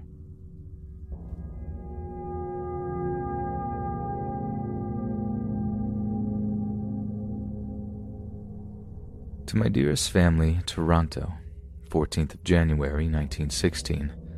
I left Ridgetown, Ontario in January 1916 at the age of 19 to join the 48th Highlanders, so Lawrence and I went down to the armories last night. Just as we got there, we met a Highlander officer. I told him we wanted to join the 134th, and he said, "Come right along with me." Suddenly he looked up at me and said, "Say, how tall are you? We can't take any more under 5'5". I told him I couldn't quite do it, but I showed him a letter which I had received from Colonel Donald, saying that if a man was specially well built, he would stretch a point in his favor. "Well," he said, "you certainly deserve some consideration under the circumstances, and you're well built, all right." He took my measure, and I just went 5'4.5", but he let my hair stand up, and it just stood high enough to touch the scale at 5'5". Well, he thought that would do if I could pass examination, but the worst blow came this morning when I went down to be examined. When I entered the room, another officer said, "Say, how tall are you?" I answered quite confidently 5'5". He wouldn't allow for my hair, and with my low-heeled shoes on, I just touched 5'3 3/4. "See that?" he said. "I'm sorry, but we can't take you. You're too short." My heart dropped right down to my boots, and I thought it was all over, but I produced the letter again. The officer took me in to see the commander. He joked about the matter for a while, but finally he said that he'd put a pair of high-heeled shoes on me, and he would add my height to my friend's and divide it by 2 and make up for my deficiency in that way. In my bare feet, I stand 5'2.5". Rome, 28th of November, 1917. I made my first trip into the trenches at Vimy Ridge, and for mud that piece of line had them all beat. I fired my first shot the second night just after midnight. I got the fellow I shot at just in front of our wire.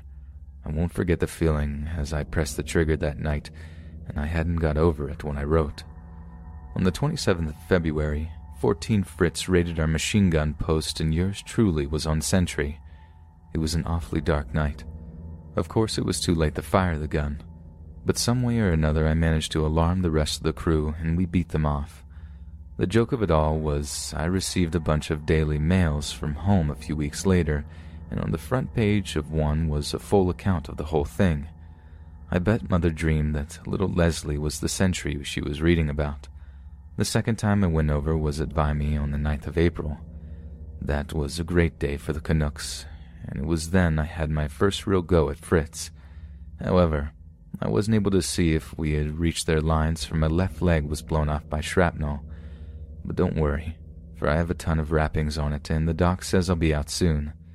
So you see, we've had quite an exciting time of it all year, and I consider myself extremely lucky to still be breathing, and hopefully Mom won't cry, for my war is over, and I'll be coming home as soon as the doc is finished with my wound. Wishing you a very Merry Christmas and a Happy New Year. I remain, yours sincerely, Leslie.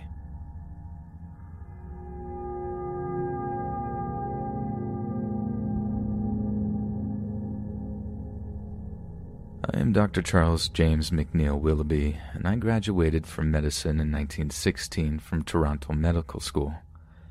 I was very anxious to join the war effort, so I joined the British Medical Corps in 1916 in England and was sent in the hospital ship Shatt al-Arab to Basra in order to serve in the Mesopotamian campaign.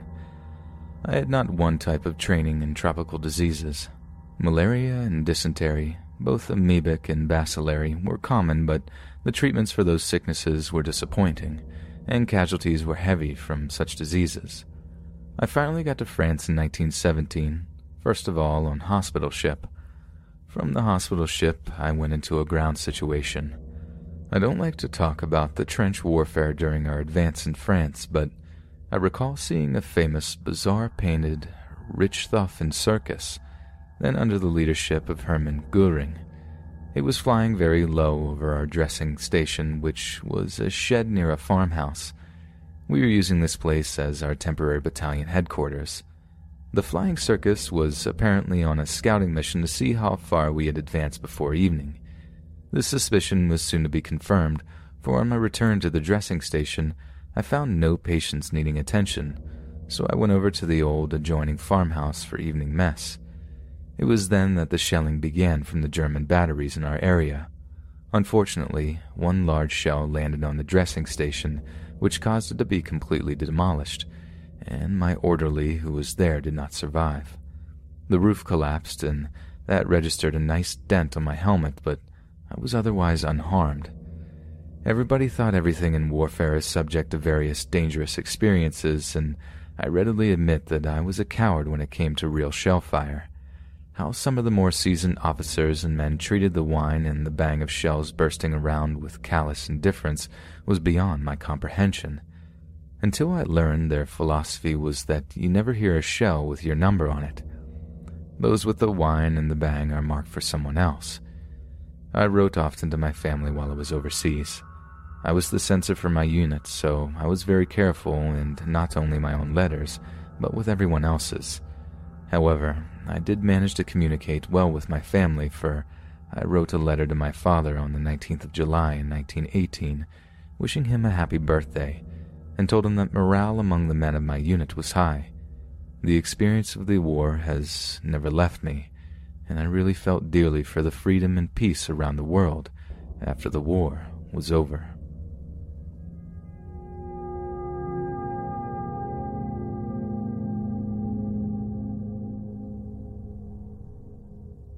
My name is Malcolm Fraser, and this story is about my father, Thomas Marion, in which, as far as he's concerned, he enlisted when he was 17 in the 73rd Battalion of the Black Watch in 1916.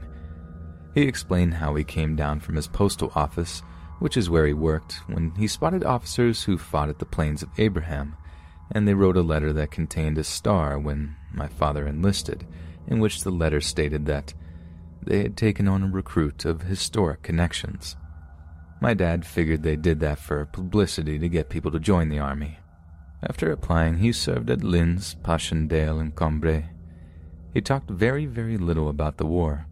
However, he did manage to tell me some stories about his time in it. The first story he told me was that his battalion was watching a dogfight over the trenches, and the German plane was brought down, which boosted the morale of the entire battalion he was in. Upon going to investigate the wreckage, they found the pilot of the plane was alive and crying. His platoon then captured him, and my father never knew what became of him. Later he told me about the 73rd's first attack at Vimy Ridge, which was a March trench raid that occurred after the dogfight. The 73rds went over the top and got beaten up pretty badly. During his explanation of the raid was when he told me about the one and only death he was willing to share with anyone, and I can understand why he only explained one of them.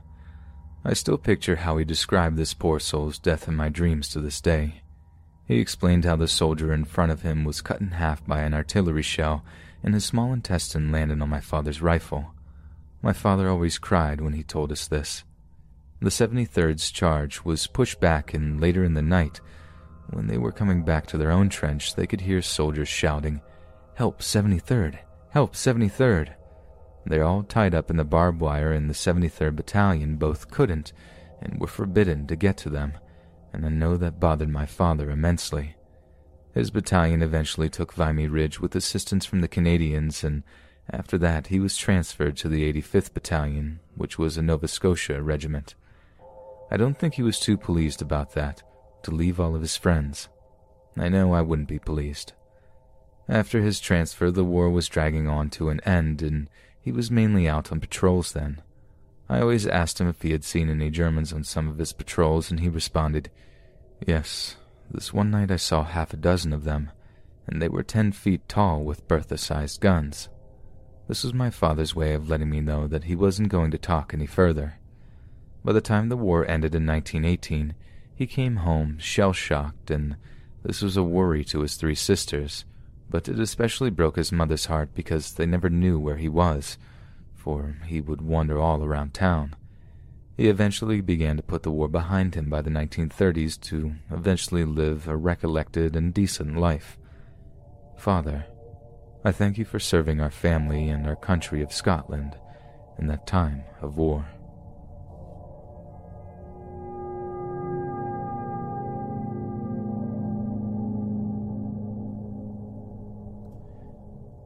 Before the start of World War I, Norman McHolden came to Enfield, Nova Scotia, to work for Jack Horn. He enlisted to serve in the war effort and named Enfield as his place of residence. Norman, no doubt, was the same as many who served in World War I. He felt he would be gone for a few months, the job would be done, and he would return to his normal life.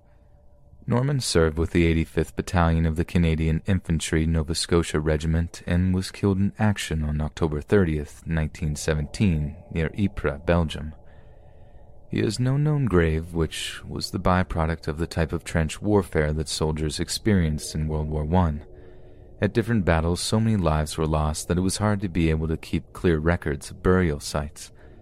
The weather often worked against proper burials, and the mud that ensued was dreadful. In Ypres, Belgium, there is a memorial called the Menin Gate. Listed on this memorial are the names of soldiers like Norman McHolden, who has no known grave. An arched monument over the main road greets travelers in and out of the city. This memorial holds the names of approximately 62,000 names of members of the infantry that have no known graves from World War I. Each night since November 11th, 1918, the local fire department stops traffic at 8 p.m. and has a service of remembrance. Only twice during World War II was this service missed due to them being in action during the fighting in this area. The people have a great gratitude for the sacrifice these men and women made for their liberation. Soon the French themselves would need liberating again, for the second deadliest war in the history of the world was arising.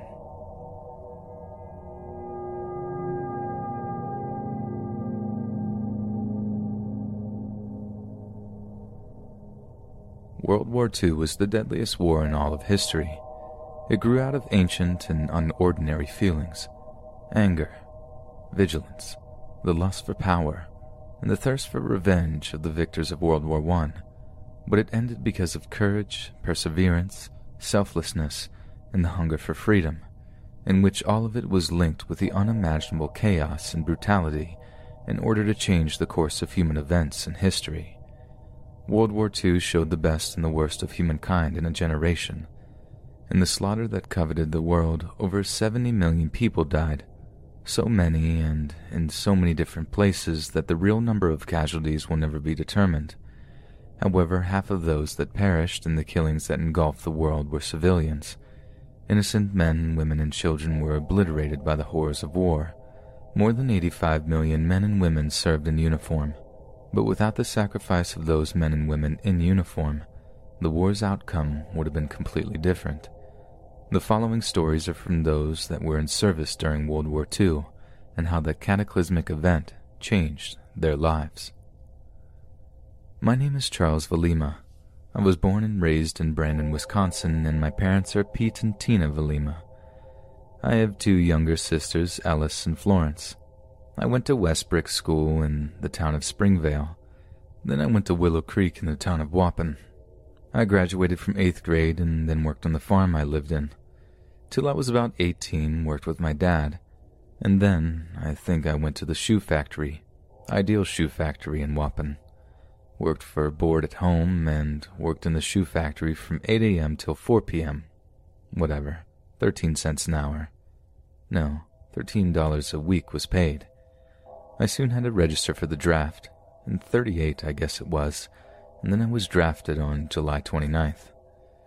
There were 4 boys from Waupun that went from Waupun to Milwaukee. Their names are Glenn Town and Ben Lumens and Ken Coleman. I went by bus to Milwaukee, and there we were examined and had to pass a physical. Kenny Coleman, who was probably the one that wanted to go in the service the most, he didn't pass the physical, so he went back to Waupun and the rest of us went. I was drafted from 1941 to 1945. I was in the infantry, so I went to infantry training. I think maybe Ben Lumens became a policeman when he came home because I think he was in the military police during the service. As for Glenn Town, he must have been a truck driver because he was a truck driver back in civilian life. I had basic training in Fort Bragg, North Carolina. I remember hearing about Pearl Harbor when I was in the barracks. It was on Sunday about 4 o'clock in the afternoon, North Carolina time. We had an old radio. The barracks were new, but they were built like a barn. They had like a beam that ran from end to end about 6-8 inches wide, and we had an old radio. The plastic cover was all off of it, so we just had the tubes. Mostly everybody was gone on Sunday. I remember being in there, and then news came over that Pearl Harbor had been attacked, so that kind of changed the picture because the next morning, all these older men, about 34 years older and up that were in service, they had their bags all packed, and they were going to go home Monday morning, so when they were released for home, that was quite a commotion. I guess eventually they didn't leave, but I don't know, they were released after maybe a year or so. After Pearl Harbor, we stayed at Fort Bragg and kept training in Fort Bragg. By that time, we were put in divisions, regular Army divisions, and Fort Bragg was the 9th Infantry Division. That's where I was in, the 47th Infantry Regiment, I guess they called it. The 9th Division was the whole thing and included all the rifle and artillery and tank platoons. We had lots of training because first we thought we were going to be in half tracks. This was before Pearl Harbor. Then they switched us from that to landing craft. So we had the big rope ladders on the 50-foot board wall. We had to climb up and down that till you could do it pretty good, up and down, because that is the same thing that we had when we got off the ship. So we did lots of training. We went through Virginia, the beaches off Virginia, and what is the Chesapeake Bay. Soon after, I went to Camp Grant, Illinois. From there I went to Camp Wheeler in Macon, Georgia. This was in the end of July, so you can imagine the temperature in Macon, Georgia at the time. I think we all lost a few pounds in a hurry. We sweat day and night. There we had a lot of close order drills, and we finally got to use rifles and all of that. For weapons training, we had the 03 First bolt-action Springfield like they used in World War I, but we would later receive the 45 and the M1 Garand. We were mostly a rifle platoon, for we had 3 rifle platoons in the company total, and then the last company had a large platoon, so they had a few machine guns, 50 caliber machine guns to be exact, and they also had some mortars. In a rifle platoon, we just had rifles and revolvers. That's when the Garand came out, in which I think is the most amazing rifle ever designed by man. We had lots and lots of target practice. All day long we had a box of ammunition, so you could just shoot all day long at targets. We really learned how to use a rifle. In November of 42, we landed in North Africa. It took us 21 days, and what they did with the whole army was give them all the equipment that we needed, all the supplies that we needed. For I don't know how many days, all the ammunition, all the food was on. I think it was some 200 ships that was in this flotilla. And this was right in the thick of the German submarine warfare that was going on. And we could go all day long, for we'd be going until sun would set, get up the next morning, then all day long we'd go with the sun behind us. They just did that. They said we zigzagged for 21 days so the enemy never was sure where we were going to end up. Every now and then they had shut everything off because they had detected the submarine in amongst us. and it must have really been something to see all that many ships, all sizes. We had little ships that were smaller than a destroyer and what they call a smaller one.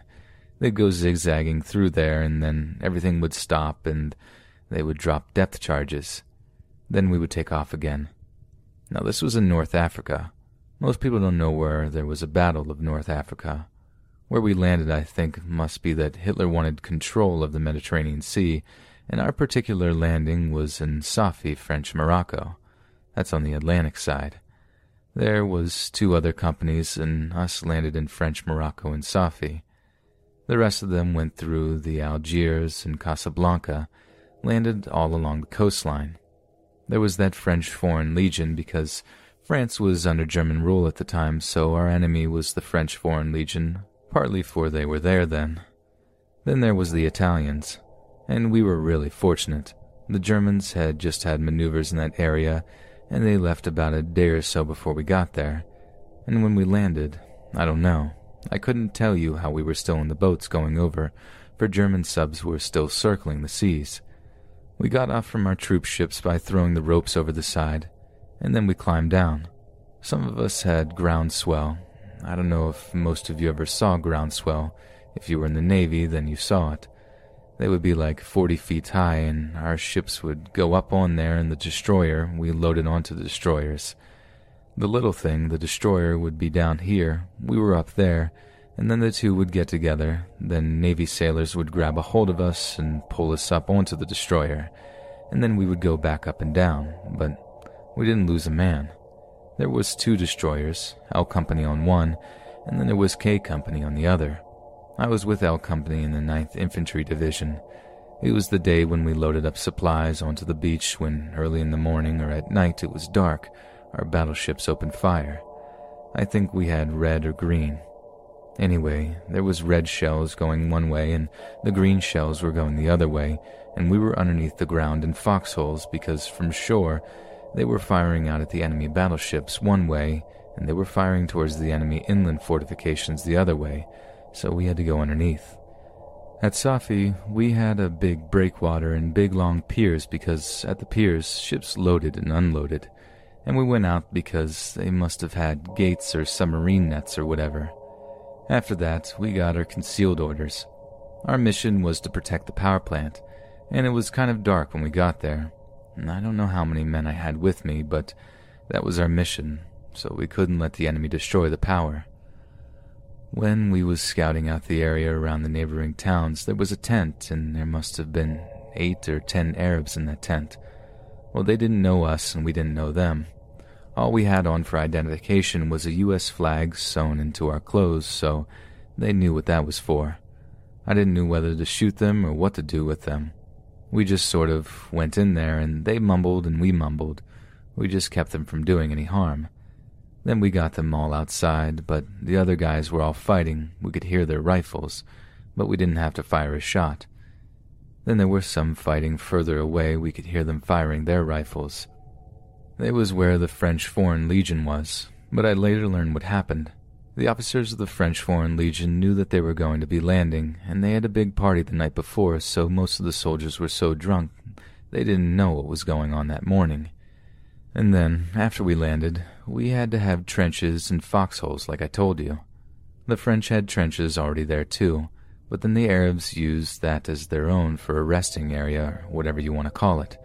So the next morning before that, the U.S. commander said if you hear an airplane, it is not ours because we don't have any, not at that particular time. So the next morning, sure enough, here we heard an airplane. We all dove in our foxholes and the commanders just laughed. Yeah, what a mess.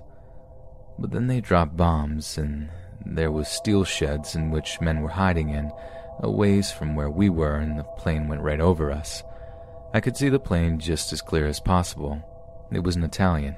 It was real low.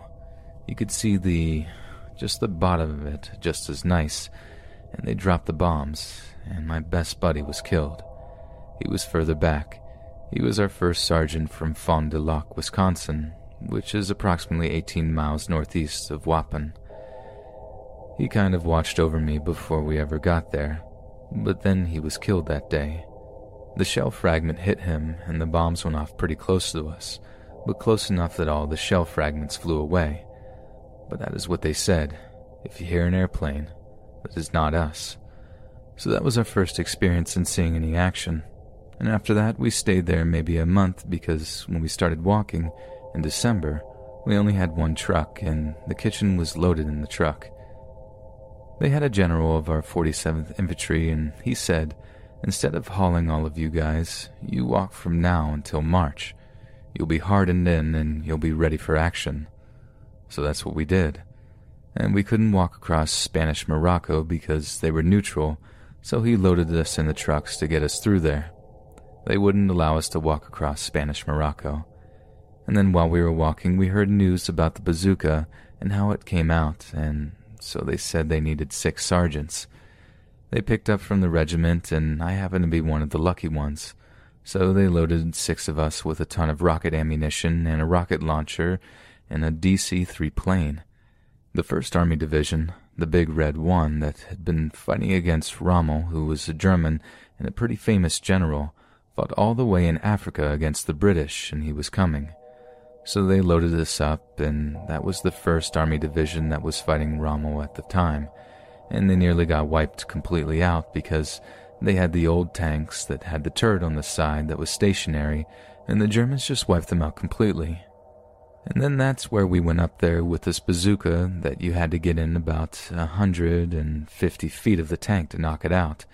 And all you could do was, you had to be sure to shoot him on this flat side of the tank between the racks, on the top and bottom of the tracks, and get it right in through there for the bazooka rocket would go through there. So we got up there and we had to demonstrate how to use the bazooka. They flew us and we stayed overnight, landed one night on somewhere in the desert. We were right in the desert, and the next day they landed a little closer, but they never shut the engines off on the plane. We got out, and as quick as we could get to the ground, the plane was gone. And then there we were with no other transportation, except, I don't know, right at that time I didn't know how we did get from there to, I suppose the 1st Army Division had transportation for us. We loaded our rocket ammunition up, and when we were flying on the DC-3s, we flew through the mountains and valleys between the mountains because they had fighter planes around them, and it was so crook that a fighter plane couldn't fly straight through there, so we flew below the mountain peaks with the DC-3. One time there was such a change in the air pressure that the plane dropped. It dropped faster than the cargo in the plane, and there was quite a crash when the ton of ammunition boxes hit the bottom of the plane, and we thought the thing would go right down through. Then that night we landed. The Arabs were there to help you and sell you something. They told us we weren't that far from a little town where the fighting was. Now, their word for eggs was urfs, and we got to know that. So we followed them and walked to town in the dark and then back to the plains in the morning and had some urfs and wine. And the next morning we took off and went up to the front lines. Then after we got done up there instructing the use of bazookas, we got back to our unit and the transportation officer said, "You gotta get on this train. It's an old 40 and 8. It means 8 mules and 40 men can ride in this little boxcar, 40 and 8. You see that, I think, when you have the American Transportation Legion doing things, there's 40 and 8 signs posted and all around the site, faster travel to different camps. Directors and officers assist us, like the one I was chatting to who told me, "You stay in this car, and eventually it will get you back to your unit." We didn't have much food. A few K rations or whatever, and straw in the bottom of a canteen. I don't know what you used for a restroom because it was just a rail car, unless they had one corner or something like that. We got out of that town, and I don't know how many days it took us on the train. It was cold, too. It was in December and no heat. This was in the winter of 42 from December until March. So first I flew up to the front lines, then back on the rail car, and then I walked over the same territory again to get back to the front lines. But then things got interesting because Christmas was approaching, and we had been up there and we was coming back by train. And we got in Algiers, and I was all by myself because there was only 6 of us, and when each of us was in this boxcar then, of course we were all together, but when I got to Algiers I wondered where I could go, so I wandered around by myself, and I found a Red Cross sign that directed me to a big, tall, 2 or 3 story Red Cross building or whatever. I visited there a lot and met a Red Cross woman and a few of my fellow wounded servicemen. However, on Christmas Day, I went there and that was a big, tall, 2 or 3 story building, and there was a Red Cross woman, and she told me that I could spend the night there, so that's what I did. Slept on the marble floor. That was Christmas night. The next day I went back and found the train and then got it and went back. Afterwards we hooked up with the outfit. That was quite an experience before we could ever go fighting. Then in March we joined the British Army. Then we had British rations to live on. So that's when my division joined the fighting in North Africa. We were under Bradley, General Bradley, in Alexandria, Egypt. But fighting was just as bad as there any other place. We lost lots of men. That's when I got the Bronze Star. We lost one whole battalion to the Germans. Must have been just like a mountain pass, and then to let them walk into there, and that's the last they ever saw of that bunch of men. It was Kasserine. It was right in that area. That scuffle took up until Mother's Day of 43. Yeah, we got out of Tunisia and loaded onto the boats and went to Sicily. Anyways, at Tunisia Bizerta there was a lot of soldiers that didn't want to give up. I suppose they were German soldiers, and they just walked out into the ocean there off the beach, and airplanes were just strafing them back and forth. There was thousands of soldiers in Tunisia Bizerta, so that was what they did after we had captured Tunisia. They walked right in, and it was awful. The slaughter. The Germans didn't want to give up, but the Italians, they gave up by the thousands. Then we went from there to Palermo, Sicily, and that night at Palermo we got bombed all night long. I don't know how they missed our boat. There were ships burning. Then they had I can't think of the name, little ships that laid smoke screens. They tried to keep the fire from showing from up above. We survived that one.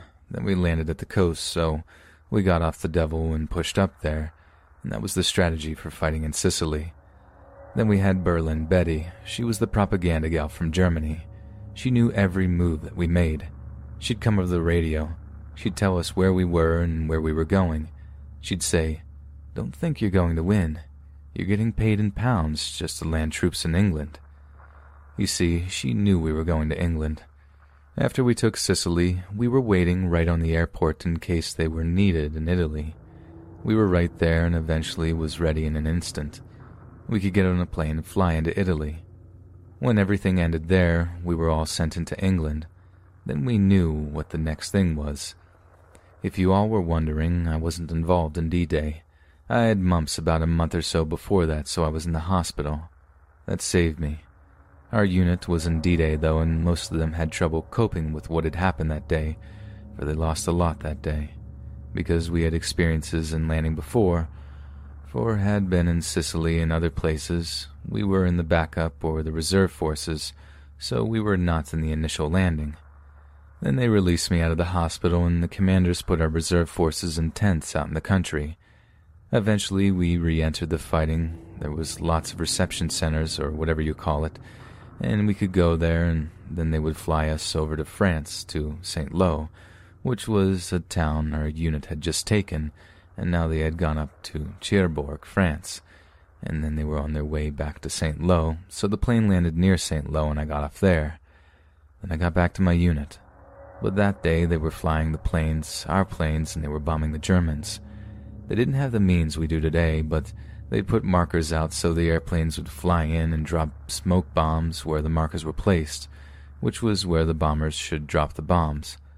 Well, that day we had a good strong wind coming inland, and where they landed me, the smoke was going over us and went all the way back to our supply regiment. And they were, our planes, bombing our own men and even getting our headquarters. So I had trouble getting over that horrifying situation. After I hooked up with my unit in St. Lo, I got to be in charge of my platoon. It only had a few soldiers left, so I requested for some new ones. My request was granted, so the new boys went all the way to St. Lo from Normandy, and I led my unit up to Cherbourg and back down to St. Lo, and that's where I met up with our regular 9th Infantry Division and the 47th, my own company and my own soldiers that were under me. A few of them had been killed up in Cherbourg, but there were some more on their way. That's where I got under General George S. Patton. There we loaded on tanks. We rode on the outside of tanks, and he just said, "With your blood and my guts, we can do anything." So we did. We went through France.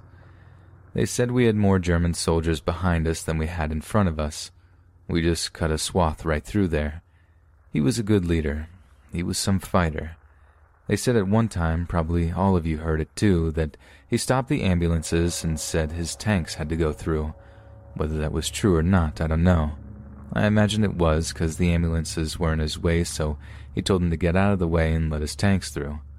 So then in July is when we got to the Meuse River.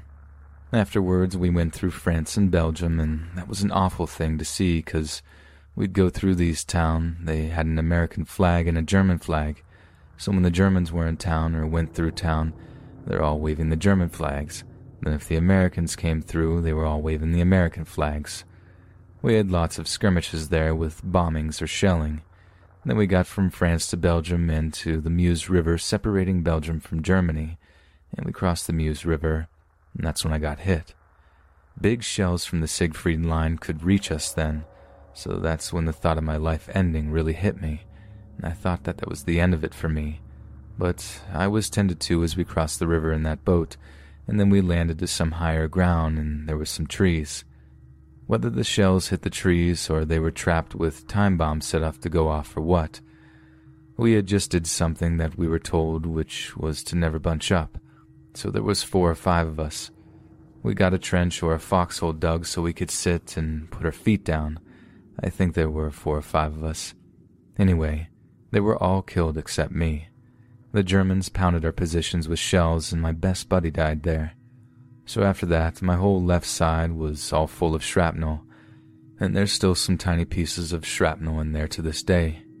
I consider it a little lucky that the shrapnel didn't hit any vital organs, as the medics told me. I spotted some more that were injured, but they could walk. Then the officer said to me, "Can you remember where we crossed the river?" I responded yes, and he ordered me to take these 2 wounded men with me and to see if I can find where I crossed. And if I managed to do so, then I'd find a first aid station and the medics there would get us back to the field hospital. I was pretty good that way about remembering. I could always remember directions and where to go. I don't remember how we got back to the river, and just how we got back across. There must have been a boat there because I remember waking up on a boat and the 2 guys I got back with. I had 1 guy on each arm during the hike back to the river, or older fellers. And when I got back to the first aid station, or maybe they called it the army hospital, they put me on a stretcher because I had an ankle that was injured and shrapnel in my body. In the field hospital, they started operating on taking all the shrapnel out of my body. Then I was on a stretcher, and I heard that I had helped the other guys all the way back to the river where I passed out due to loss of blood, and they put me on a stretcher and moved me into the boat. And the 2 took me to the hospital where I stayed there for 2 or 3 weeks, I guess. Another interesting thing was when we left the field hospital, we had to go to England. When we got to Fabroche Hospital outside of Paris, France, there were hundreds of ambulances on this airport waiting. They were all in different lines, and we saw the ambulances on one side of us, we were moving, and then we saw them moving on the other side. We didn't have a driver in ours, so we were just sitting there. And after a while, somebody opens up the back of the ambulance and says, "Sprechen Sie Deutsch?" Here were we inside this freaking ambulance in which the dumb driver had left us in the row for the Germans. Now we didn't have any clothing on besides an army blanket around our waists, and we didn't have any identification of any kind, but somehow we got back to England. I recuperated in England in July. Afterwards, we trained the troops, which were mainly recruits from the States and England. Now in December of '44, the winter after D-Day, we were still training troops, but this was right at that time the Battle of the Bulge was going on.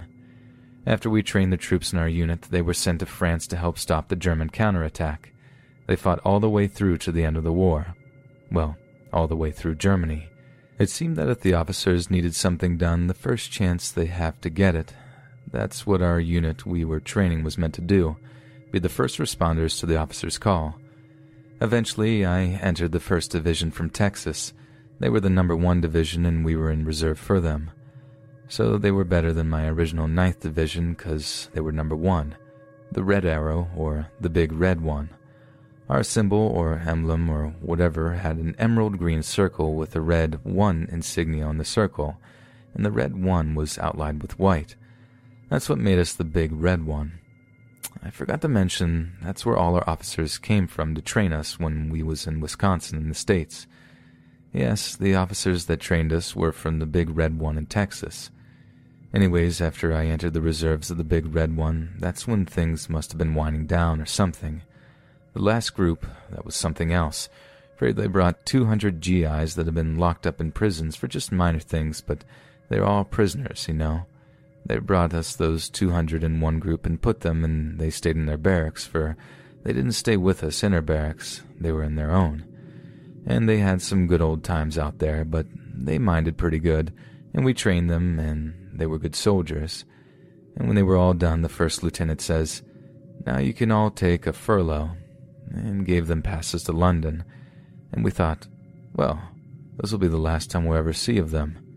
I think all but 1 or 2 of them actually did go and came back. So from there, then we came back to one reception center after another and then came home. Flew home. We were the last plane to come home because they divided us up into plane loads. First Birmingham, England, then we went to Scotland, and Scotland was where the planes left for the States. And they had Quonset huts in Scotland, and each Quonset had just a plane load of soldiers or any troops that were ready to go home. We flew back. The nurses and officers, if they had rank over us, could bump us, and then they could go, and of course everyone gradually got bumped, and then got put into a different plane. So eventually there were only 13 of us left, and we'd been there for a few weeks. However, a few days later we leave on a big 4-engine plane. We would just jump from Scotland to Iceland or Greenland because we stopped at each one of them when we needed fuel. But there was only 13 on the great big 4-engine thing, and they said that was the last plane that was flying out of there and no more would come back. However, the war was still going on in Japan when I returned home, but after we dropped the 2 atomic bombs, I knew like the rest of our country that the war was over. And it was because I remember going to the theater and watching Movietone News film strip about the atomic bombs that were dropped on Japan, and then they showed Japan surrendering to us on one of our naval vessels. Afterwards, in my point of view, our whole country went wild with celebration. All the streamers, the booze, and the cheering of families. As for me, I was just glad that awful hell of war was over. But yeah, I'm still classified as disabled, 20% or whatever. I had a few pieces of shrapnel right in the bone of my ankle, but I'm still breathing. I want to thank each and every one of you for listening to my experience, and I hope you all, who took your time off to listen to this, especially all the other veterans like myself, have a very nice day.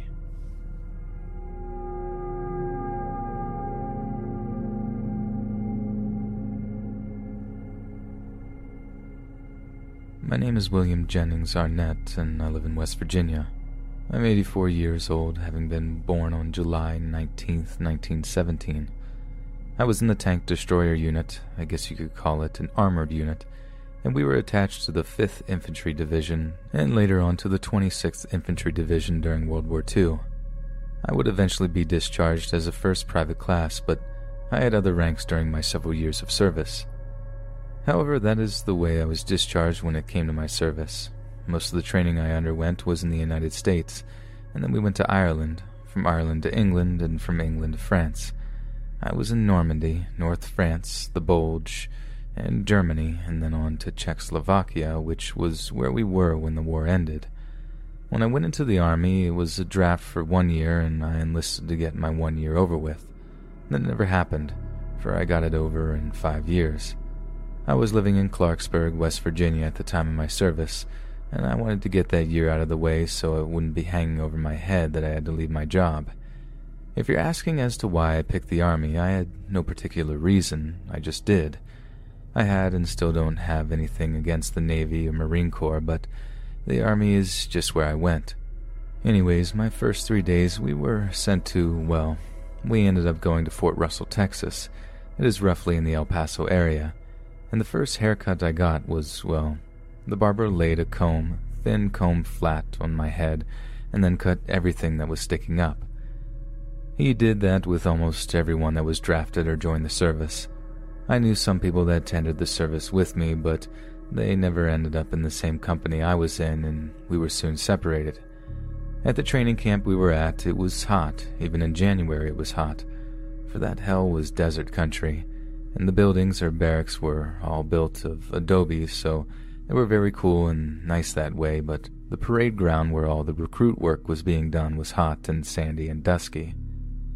I had my fair share of the mess-ups, which put me on KP duty. Now you might be thinking, wasn't KP duty illegal? And the answer is yes. By hell it was. But they did use KP as a punishment duty. It was only issued to you usually if you messed up some way or the other. The only thing I guess I really learned at camp was to load a mobile gun at the orders of a tank commander. That's what they put on my recommendations to take to civilian life anyway, of what I learned. But I learned generally everything. Take all the rifles and machine guns and everything. Take them clear apart and put them together again, time and time again. The instructor was very good at their duty.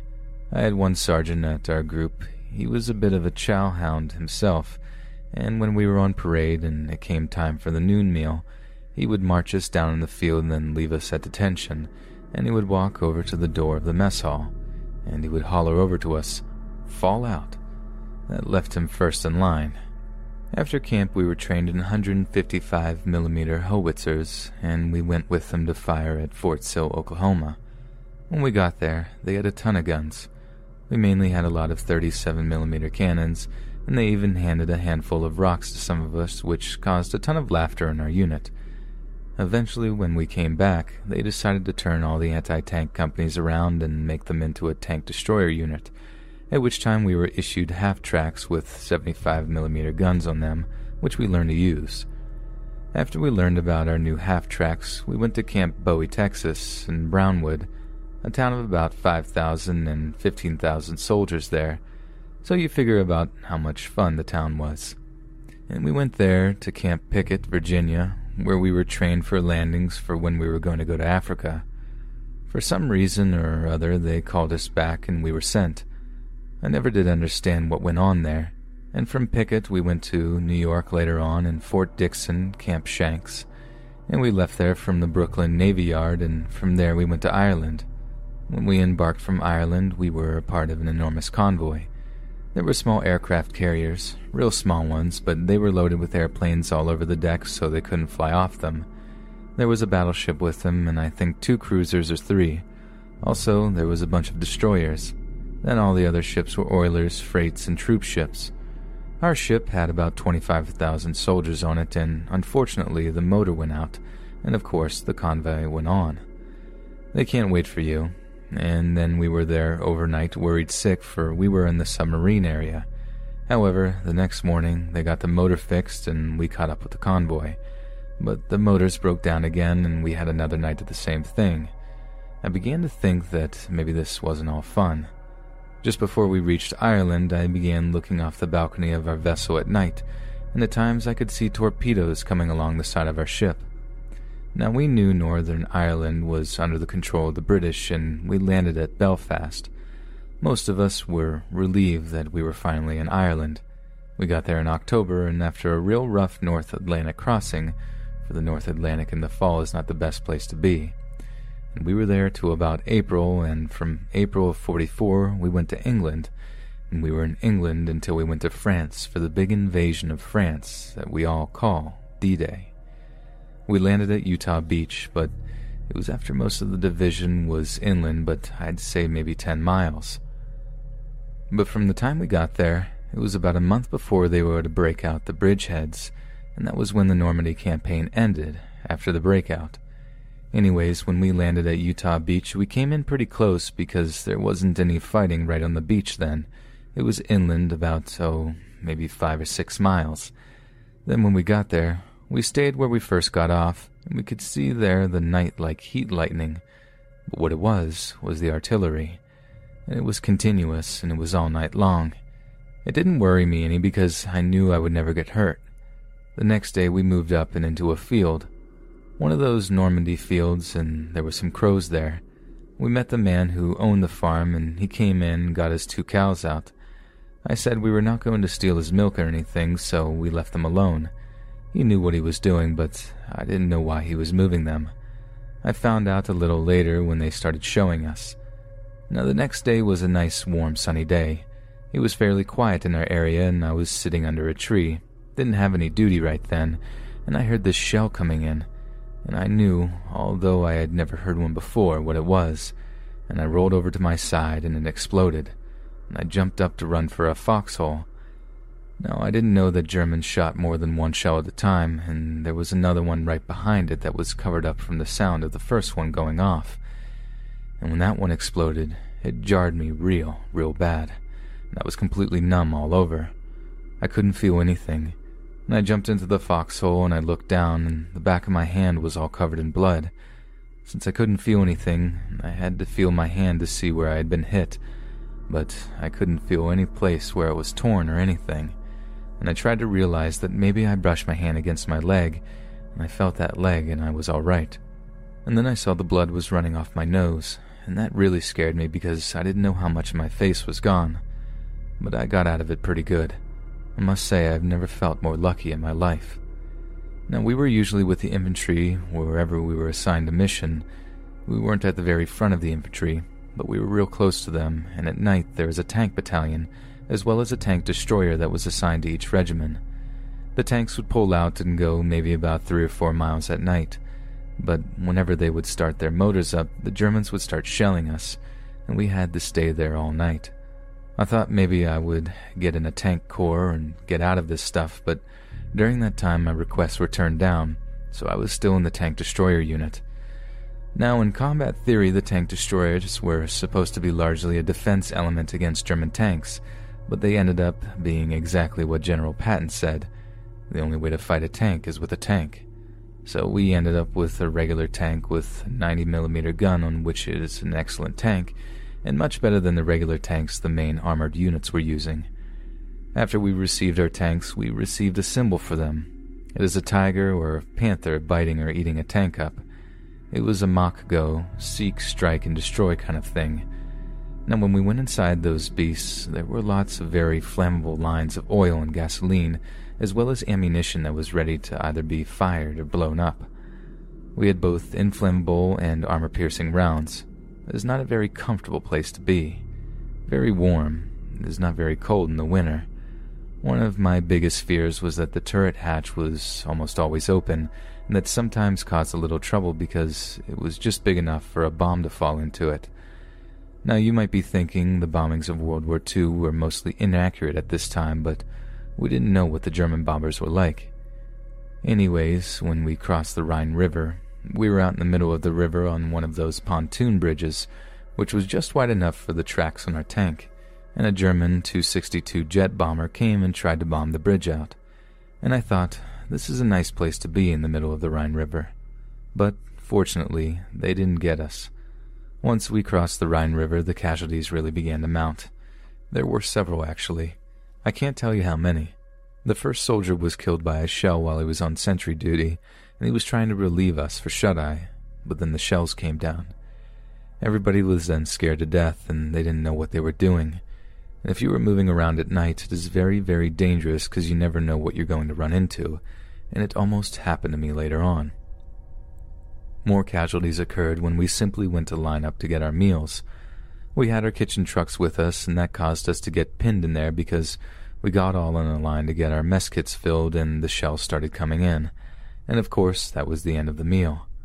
And the next day we did it again, and the same thing happened again. We then decided we would fool the Germans by switching our meal time from 12 o'clock to 11, so we got in line and the shells came again. Now, we didn't realize it, but the Germans were watching us. They could see what we were up to. When we got a bunch of guys together, they made the shelling worthwhile. They would let us have it. I don't remember too much about meals, but those first couple of nights were one of the few warm meals that were much better than K rations or C rations. That's the only thing I remember now about the cooking because we weren't around the kitchen trucks very often. But when they came later on, we went down to the truck to eat and the cooks, and one time this mess sergeant had found a small keg of Calvados, and when we went down, It looked like they had all been shot. They're all down in the back of the truck, and the Calvados is what they kicked in alcohol to get the drinker easily drunk, so it was dangerous. We had late in the spring of 44, or anyhow, the 5th Division of the 15,000 officers and men. There was about a dozen that would be allowed a week's furlough in Paris, and anybody would give his right arm for it.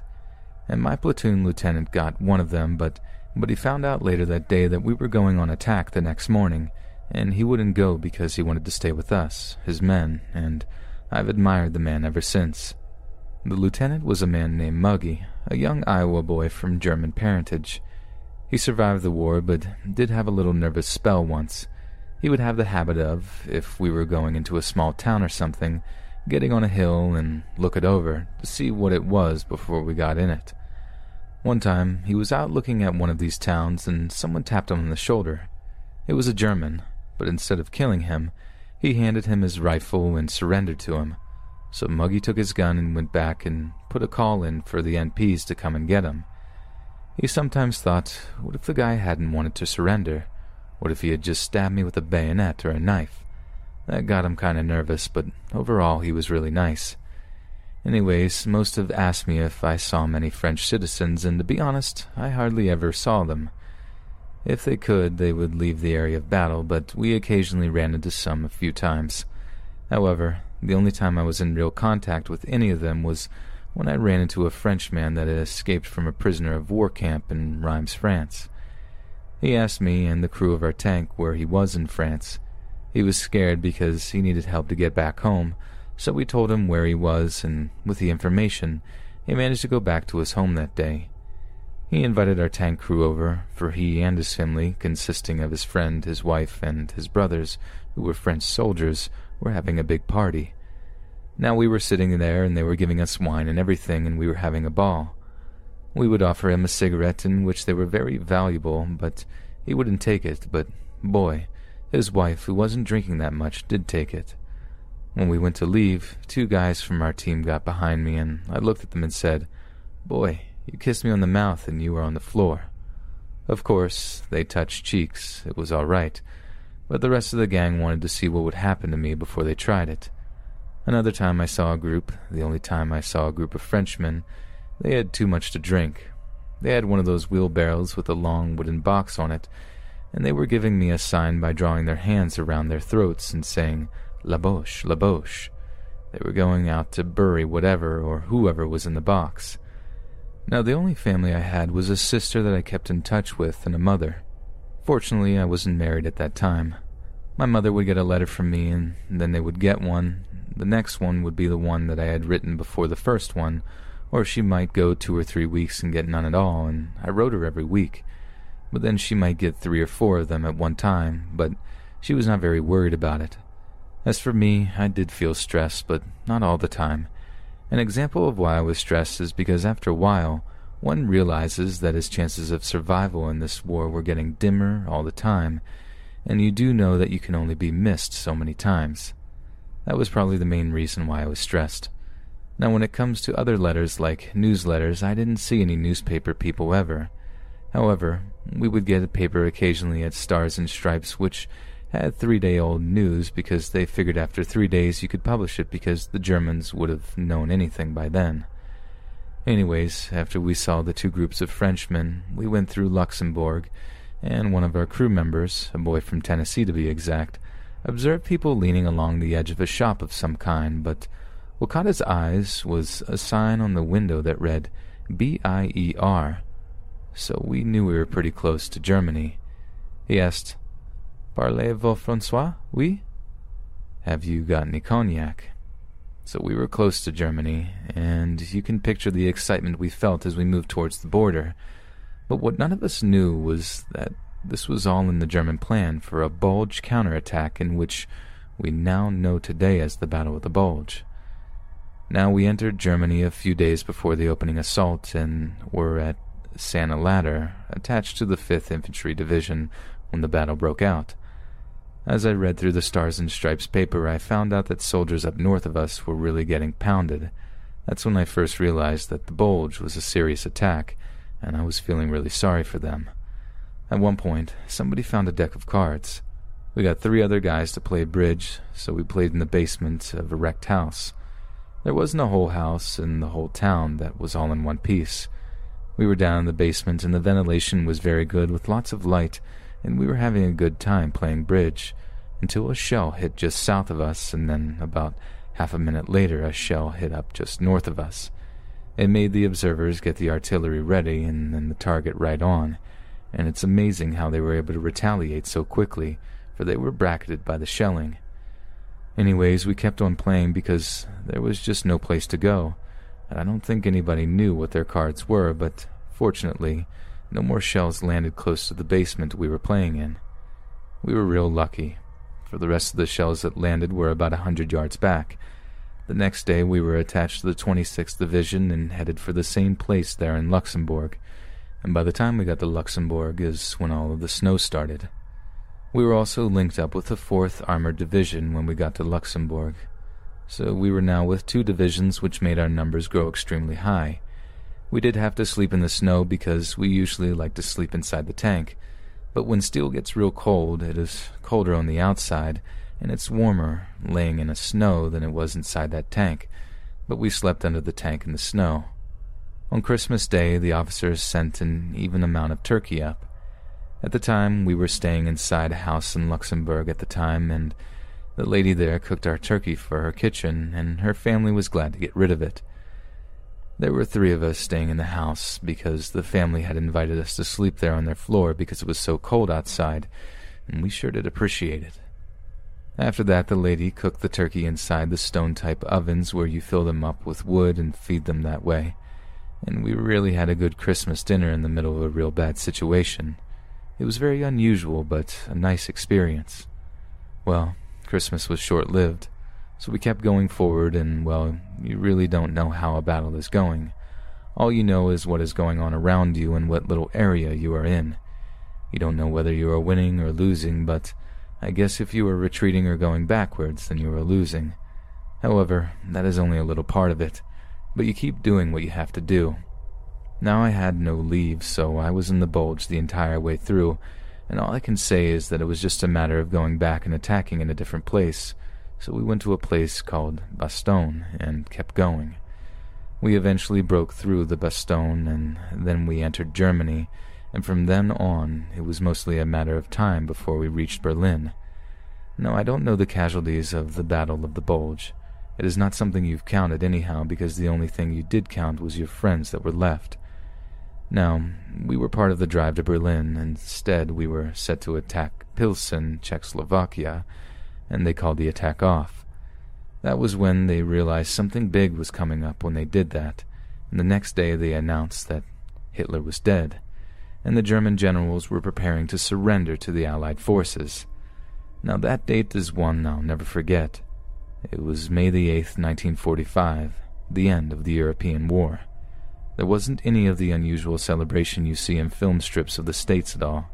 In Europe, it was just kind of a sigh of relief more than anything else, and unbelief, too, that the war was actually over. About the only reaction I had is when we went into the house before we were relieved, somebody said, "Well, we don't have to keep the curtains drawn now for a blackout," and he opened them up. And I couldn't stand for that, people outside being able to see in. Still, that had been 2 years since I had ever seen outside lights. Murphy was the most decorated man. He slept with a .45 under his pillow until he got killed. It gets to you, just like it gets to me. We came back on a ship that was made to handle, I think, 4,500 men, and they were putting 6,500 on them. The ones that were being loaded with that crap ton had to sleep on the deck. Now, they didn't have any of the duties to clean up around the ship. I was really lucky because I got a bunk. More specifically, I was on the top bunk. Anyways, we left Marseille and went to Norfolk, so we were in warm and beautiful fall weather. We eventually rode in a truck to a fort outside of Baltimore at Fort George Meade. I was discharged from there. They had sent me home on a furlough, and I was home for about a month before I was officially discharged because they couldn't discharge everybody at the same time because they would call you back and say the numbers were too great. But eventually they would call you back when they could handle you. A few months after the war, I got myself a job and began going to work. I was working outside the factory where I used to work. Now there was this noise that sounded very much like a shell coming in. Although the war had been over for a few months, I still hit the dirt, just an automatic thing, and I had reoccurring bad dreams in which my wife kicked me to wake me because I was moaning and groaning and everything. Now that went on very heavy for about, 15-20 years, and once a year I'd usually have one of those dreams. Anyways, that's my experience in World War II, and I want to thank you all for taking your time to listen to this, for you have shown me how much a serviceman means to our country of the United States of America.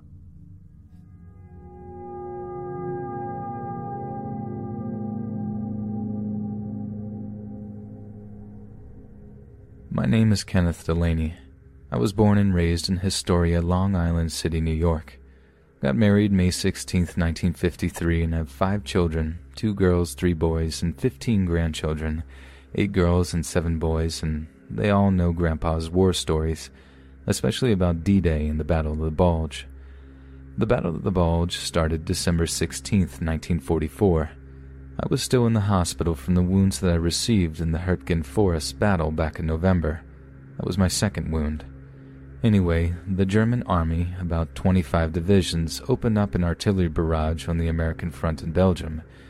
It was held by 2 crack divisions, American divisions, and 1 armored division in reserve. The 2 American divisions had been badly beaten from the Hurtgen Forest and the Hurtgen Forest battle around the end of November. I was recuperating from the wounds received in that battle at a hospital, like I said, in Liège. Then on December 17th, the hospital staff informed us that if you can walk or crawl, you have to go back to your division headquarters as soon as possible. I fought with the 1st Infantry Division, 18th Regimental Combat Team on D-Day, Omaha Beach, in the Hurtgen Forest battle. I got back to my outfit on December 18th and I left the hospital. On December 19th, the next day, I again joined my regiment. I traded my walking cane in for an M1 rifle and some hand grenades. The company commander told me I had to take over the 3rd squad when I got to the outfit up in the front. When I reached the foxholes where the companies were, I found the 1st platoon. They were already in position on the front lines, so the platoon sergeant showed me where the 3rd squad was. Now usually the squad has 12 men. My squad, the 3rd squad, had about 8 riflemen, and they were all new replacements and no combat experience. Finally, got orders to move toward enemy position. We advanced about 8 or 10 miles through the woods and a couple of small villages which had to search every house for German soldiers, but both villages were empty. Then about an hour later we were back in a wooded area again, and that's when all hell broke loose. The 1st platoon ran into a machine gun nest. Besides carrying a rifle and hand grenades, I also carried a radio set called a walkie-talkie, and my lieutenant told me to radio for tank support because the platoon was pinned down. We were pinned down for at least an hour, still without tank support. I wasn't too worried because we had pretty good backup with the 2nd and 3rd platoons on our left and right flanks. I had been carrying 6 hand grenades which came in pretty handy. Before we silenced the machine gun fire, 4 men in our squad were wounded and 3 were killed. Later that day, they gave me 4 replacements. On December 20th, 21st, the company moved out and advanced about 12 miles further into Belgium. My squad, the 3rd squad, and the 1st squad ran into 2 German squads. They saw us running towards them and decided to surrender, all 19 of them. Then on December 22nd, we started out with another mission. I noticed a farmhouse in the distance, and as we got closer, I noticed some activity around the house.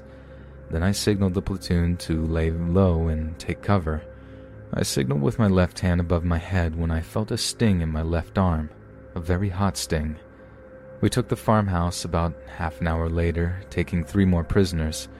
I felt my left hand wet and sweaty when I pulled my jacket sleeve up, took my glove off. I saw blood on my arm starting, on my arm all over my watch, and then my arm started to hurt. The field medic took me back to the field hospital, which was about anywhere to 7 to 10 miles. We went by Army Jeep, and then back to the hospital doctor. Said it was a small bullet went straight through my arm. So I stayed there 3 weeks in the field hospital and then went back to my company to combat duty again and was wounded again, but slightly. One thing we were told was to never take a path that is already made in the woods or the forest for fear of landmines being planted there. But on January 28th, we started to move out for the next village at about 8 a.m. The village was about 3 or 4 miles down the road, so we decided to cross an open field, and guess what? It was mined. Our platoon leader, Lieutenant, I forgot his name, decided to call for a Sherman tank, but the radio I had, walkie-talkie, was not working to tell them what the situation is, and he called. "Hey, Delaney, you gotta go back to the company headquarters and tell them what happened to get a tank up here." To make a long story longer, we got the tanks to spray the minefield to blow up what mines were in there, and there were some. Then about an hour later, we moved out toward the woods again. So being the first scout, naturally I was the first man in the woods. It was a pretty thick wooded area, almost a forest, but not quite. So I decided to take the path that I saw. Didn't take long to find one. The path was an incline that led up the main road that we found out later were going to take anyways, which were held by German troops. That were holding the road, so we were told. The road had to be taken so our convoy could get through with some supplies to our troops in different areas. I was nearing the top of the incline near the road when I noticed a pile of logs on the crest of the hill. So I turned to my second scout and said, "You know, it looks a lot like a machine gun nest." So he looked at me and said, "You know, if it is, then we should be dead." I hand-signaled back to the first and second squad to lay low until we found out it was, and thank God it wasn't, when 3 machine gunners jumped out from behind the log with their hands up and said, "Please don't shoot, we surrender." And I guess we lucked out again. On May 8th, 1945, the war ended. We all got drunk. But I was in combat from the end of January to February, March, April, until the end of the war, and we had a big party that day. But one more story on patrol we had in Czechoslovakia on May 11th, 1945. We went into, I believe it was before we got into Pilsen, with the trucks with loudspeakers to tell Germans the war had ended. You know, that it's over, and we had one soldier with us that went through 7 campaigns without a scratch. I don't know how he'd done it, but we ran into a machine gun nest. They fired on us, and he caught a bullet, and it was his first and last wound. He died that day, and here is a guy that went through the whole thing, and when the war ended, it was how he ended. We got the 4 German soldiers with a .50 caliber mounted machine gun on top of our truck, and that was our last combat with the enemy. Anyway, the war was over for most of us, but it was also over for him. Just want to say one more thing. Thank you for listening to my experience.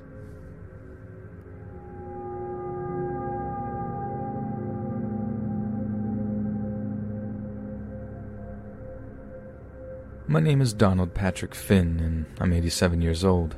I served in World War II in the United States Navy.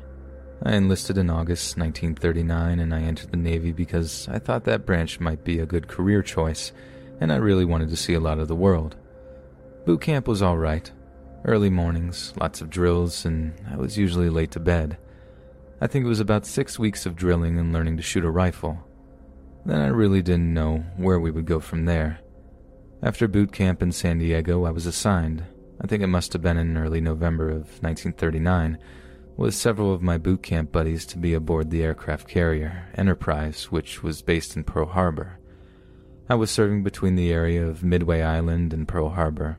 However, we were mainly in Pearl Harbor, and I had a tour of duty just previous to December the 7th at Midway Island, which is quite a few hundred miles west of Pearl Harbor. Just before we entered the war from the Pearl Harbor attack, I achieved the rank of Aviation Machinist, 3rd class. Most people asked if I saw combat in my early days of service, but I didn't hear or see a single shot fired until December the 7th, 1941. There wasn't any combat until then, but on that infamous morning on December 7th, a lot of guys had already gone to breakfast, and a lot of the guys had not. Now I was one of the guys that missed his breakfast, so while I was looking out the window toward where our hangars were, fully intending to go to breakfast, I watched a plane that was diving in the vicinity of the hangars where our planes were caged. Suddenly we heard a loud explosion, and when the plane pulled out of its dive, we saw the insignia of the Japanese Air Force, and that's when all the fear started among those of us who were still in the barracks waiting to go to breakfast.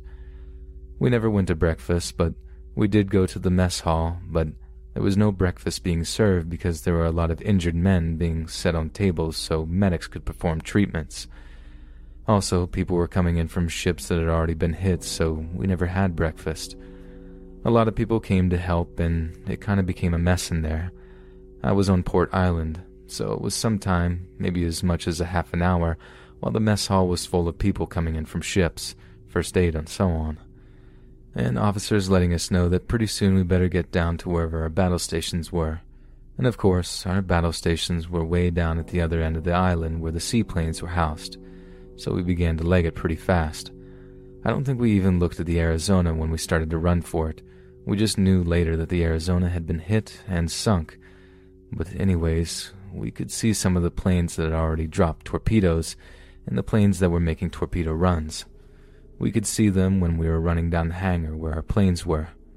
And when we got there, we saw that a bomb had gone through the roof of the hangar where the planes were and blown off the hangar door, which is about 30 feet high and twice as wide, a huge hangar. The concrete structure where the planes were supposed to be anchored had collapsed, but several planes had been outside the hangar and they were hit by flying concrete and bursting bombs.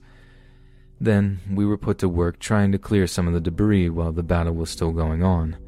There were still planes coming down the channel making torpedo runs on the ships that were in the harbor. When the first wave ended, I don't remember how long it lasted, maybe an hour, there was a long pause, and then there suddenly was a second wave. So we were on the channel, kind of narrow, that comes in from the sea to Pearl Harbor, and one ship was trying to make its way out. It got away from its anchorage and wanted to get put to sea, but it never made it. It got stuck in the channel just opposite from where our hangars were. I think the ship was the West Virginia, but I'm not sure now. Along sometimes in the afternoon, the attack had finally ceased and lunch came around. I don't remember what it was. Sandwiches, I guess. And we were at the hangar for the rest of the night. We didn't go back into the barracks. Surprisingly, nobody in our unit at least was wounded or dead. There were no casualties. None. We were, for the time, not on a ship at all because all the ships were back from where our planes were, as much as a quarter mile or more. And at night, when it was dark, there were some planes, of our own planes as I recall, coming in for landings, and they would have been one of the carriers that had been out to sea. There were no carriers parked in Pearl Harbor at the time of the bombing, and when some of those planes came in, some of the people, our people with machine guns, got itchy fingers and shot at them, but they didn't hit them. So that is actually what ended Pearl Harbor attack that day, I guess. I got a citation as a member of the force that went out from Pearl Harbor a few days after Pearl Harbor. We went out to the Pacific areas in Australia and the Dutch Indies. One was the operation of the island of Ambon, and another was at Saipan. It was a unit citation, and the reason for the unit citation was constantly daily patrols, long hours, and a terrific attrition of aircraft. With the 12 or so planes that went out, there weren't any that came back. It was tough going on most patrols. There was as much accidents as planes that were shot down. But now that I think about it, in fact, only a couple of planes were shot up, and a couple were bombed in hangars. The beginning of the war for us was awful, for we were constantly on the run, due to our focus being in Europe. Anyways, that was what the unit citation was for, and it was given after we were back in the States. We were stationed in Whidbey Island in Washington, and reforming when we received it. Then we ended up in the Aleutians, but the unit citation was for the operation in the Pacific in the area of Australia and Dutch Indies. When we got to the Aleutians, I received a new pilot, Lieutenant Senior Grade Thomas Moorer, who later became the chairman of the Joint Chiefs of Staff of the Army, Navy, and Marine Corps after the war. I don't know whether he is still living or not. We were then stationed in San Francisco for a few weeks, and that was a very pleasant place to be. That was between tours of duty to the Aleutians and back. We were also stationed in Washington State at Whidbey Island, so we were moving back and forth. 2 tours of duty in the Aleutians, a long-time waiting assignment, which was very pleasant in San Francisco. I remember when we were coming back from, I believe it was the 2nd tour of duty, We were ending up the second tour of duty in the Aleutians and flying from Attu, where we had been there 3 weeks patrolling as the infantry was mopping up the Attu. Almost all of the Japanese soldiers were either killed or ended their own lives, and when we were coming back, our plane developed engine trouble over one of the islands on the way back to Dutch Harbor and crashed due to a mechanical malfunction, but we were close to the beach. The thing was that a gas line left one of our engines starved and we got close to the beach, so we put out the life raft and put provisions in it to go ashore when the plane ran on the rocks and tore the bottom of it and dumped us in the drink. Then we landed on the beach with no supplies, no food. We were at one end of the island, and I think there was a radio message sent out so that the people back in the Dutch harbor knew what happened to us. I didn't know it, but I guess the officers, pilots, Lieutenant Jolly, and I don't remember who the other names were. They got instructions to make a forced march from one end of the island, which, 25-30 miles from the point where we crashed, and where a PT boat would rendezvous with us on the other end of the island. So we marched, and we stayed that night on the shore with no food. I guess we marched probably 15 to 20 miles. Now we walked over some pretty rough terrain, and to the spot on the north shore or south where the PT boat was. Now we joined up, and the PT boat was pretty small, so it was crowded and the sea was rough, so it was quite a long ways from this island to the Dutch harbor. Now, that was probably the scariest adventure in the war. Now, I stayed in touch with my family by writing them a couple of times a month, and we would receive cookies, cakes, and letters in return. We also had a couple of leaves. That's the way we stayed in touch, leaves and letters. Usually when I had leave, I would travel from San Francisco up to Chicago on the Amtrak, I think, to visit my family most of the time. I can't count how many leaves I had when I went to see them. I forgot to mention this before, but I had a leave one time and I was driving across country with some of my friends who graduated from the mechanics school in Norfolk, Virginia, where we went from the Enterprise to Chicago. Then I had one leave where I traveled to Idaho, and that's all the leaves I can remember that I had. I also did have 7 or 8 notebooks pretty filled up all the way from December the 7th until the end of the war in 1945. Sometimes there were events that were missing because things for me were too busy these days or my memory would fail me, so that's why those dates didn't get written down. I was discharged from Minneapolis, Minnesota, and I knew the government was working on a program for GIs if they haven't been to college already, could go to college and further their education. So I opted to take the government up on that by going through the procedure, and since I had family and folks in Chicago, I had to take location into consideration when making my choice to put in. I eventually applied and started college education at DePaul University in 1945, just a month or so after the war ended. I began the fall term at DePaul University enrolling in a liberal arts program. I graduated in 1950. The war was over in 45. I think it took me an extra 6 months, that's why it was 1950. I graduated in the class of 1950 with a liberal arts degree and a major in English because I wanted to be a journalist. I always thought the same thing about war, which is that there shouldn't be any wars. I would say that I had a checkered career because I tried to do many great things. I was an editor for a lot of companies right after the war, and even before the war they had what they called house organs, and they were done for the benefit of the employers.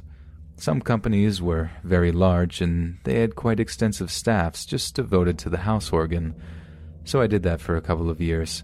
I also tried selling, not successful.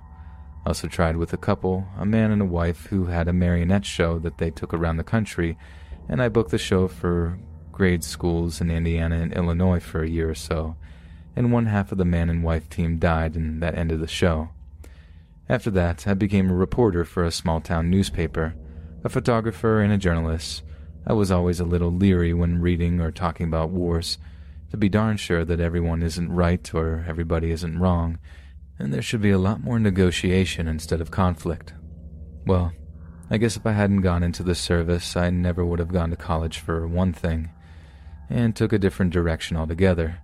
I would have been out there farming. Not that there's anything wrong with farming, but I changed from being a farm boy to being a city boy, which a lot of people did. I also did a lot more reading about a lot more things than I ever would have done if I hadn't been in the service. I thought I met a lot of good guys in the service and made a lot of friends. Also, I thought and still think that maybe we were all ready for the experience.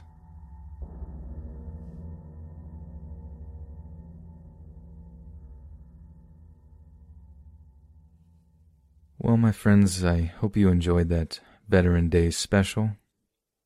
I hope those stories of all the veterans had touched your heart in the same manner it touched mine.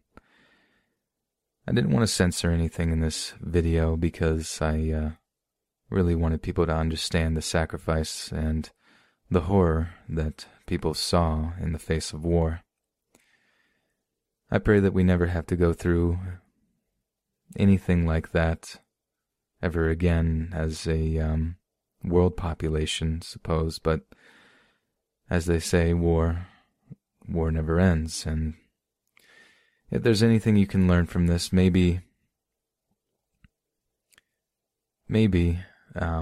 at the very least, we can appreciate those who have given and sacrificed everything for our freedoms.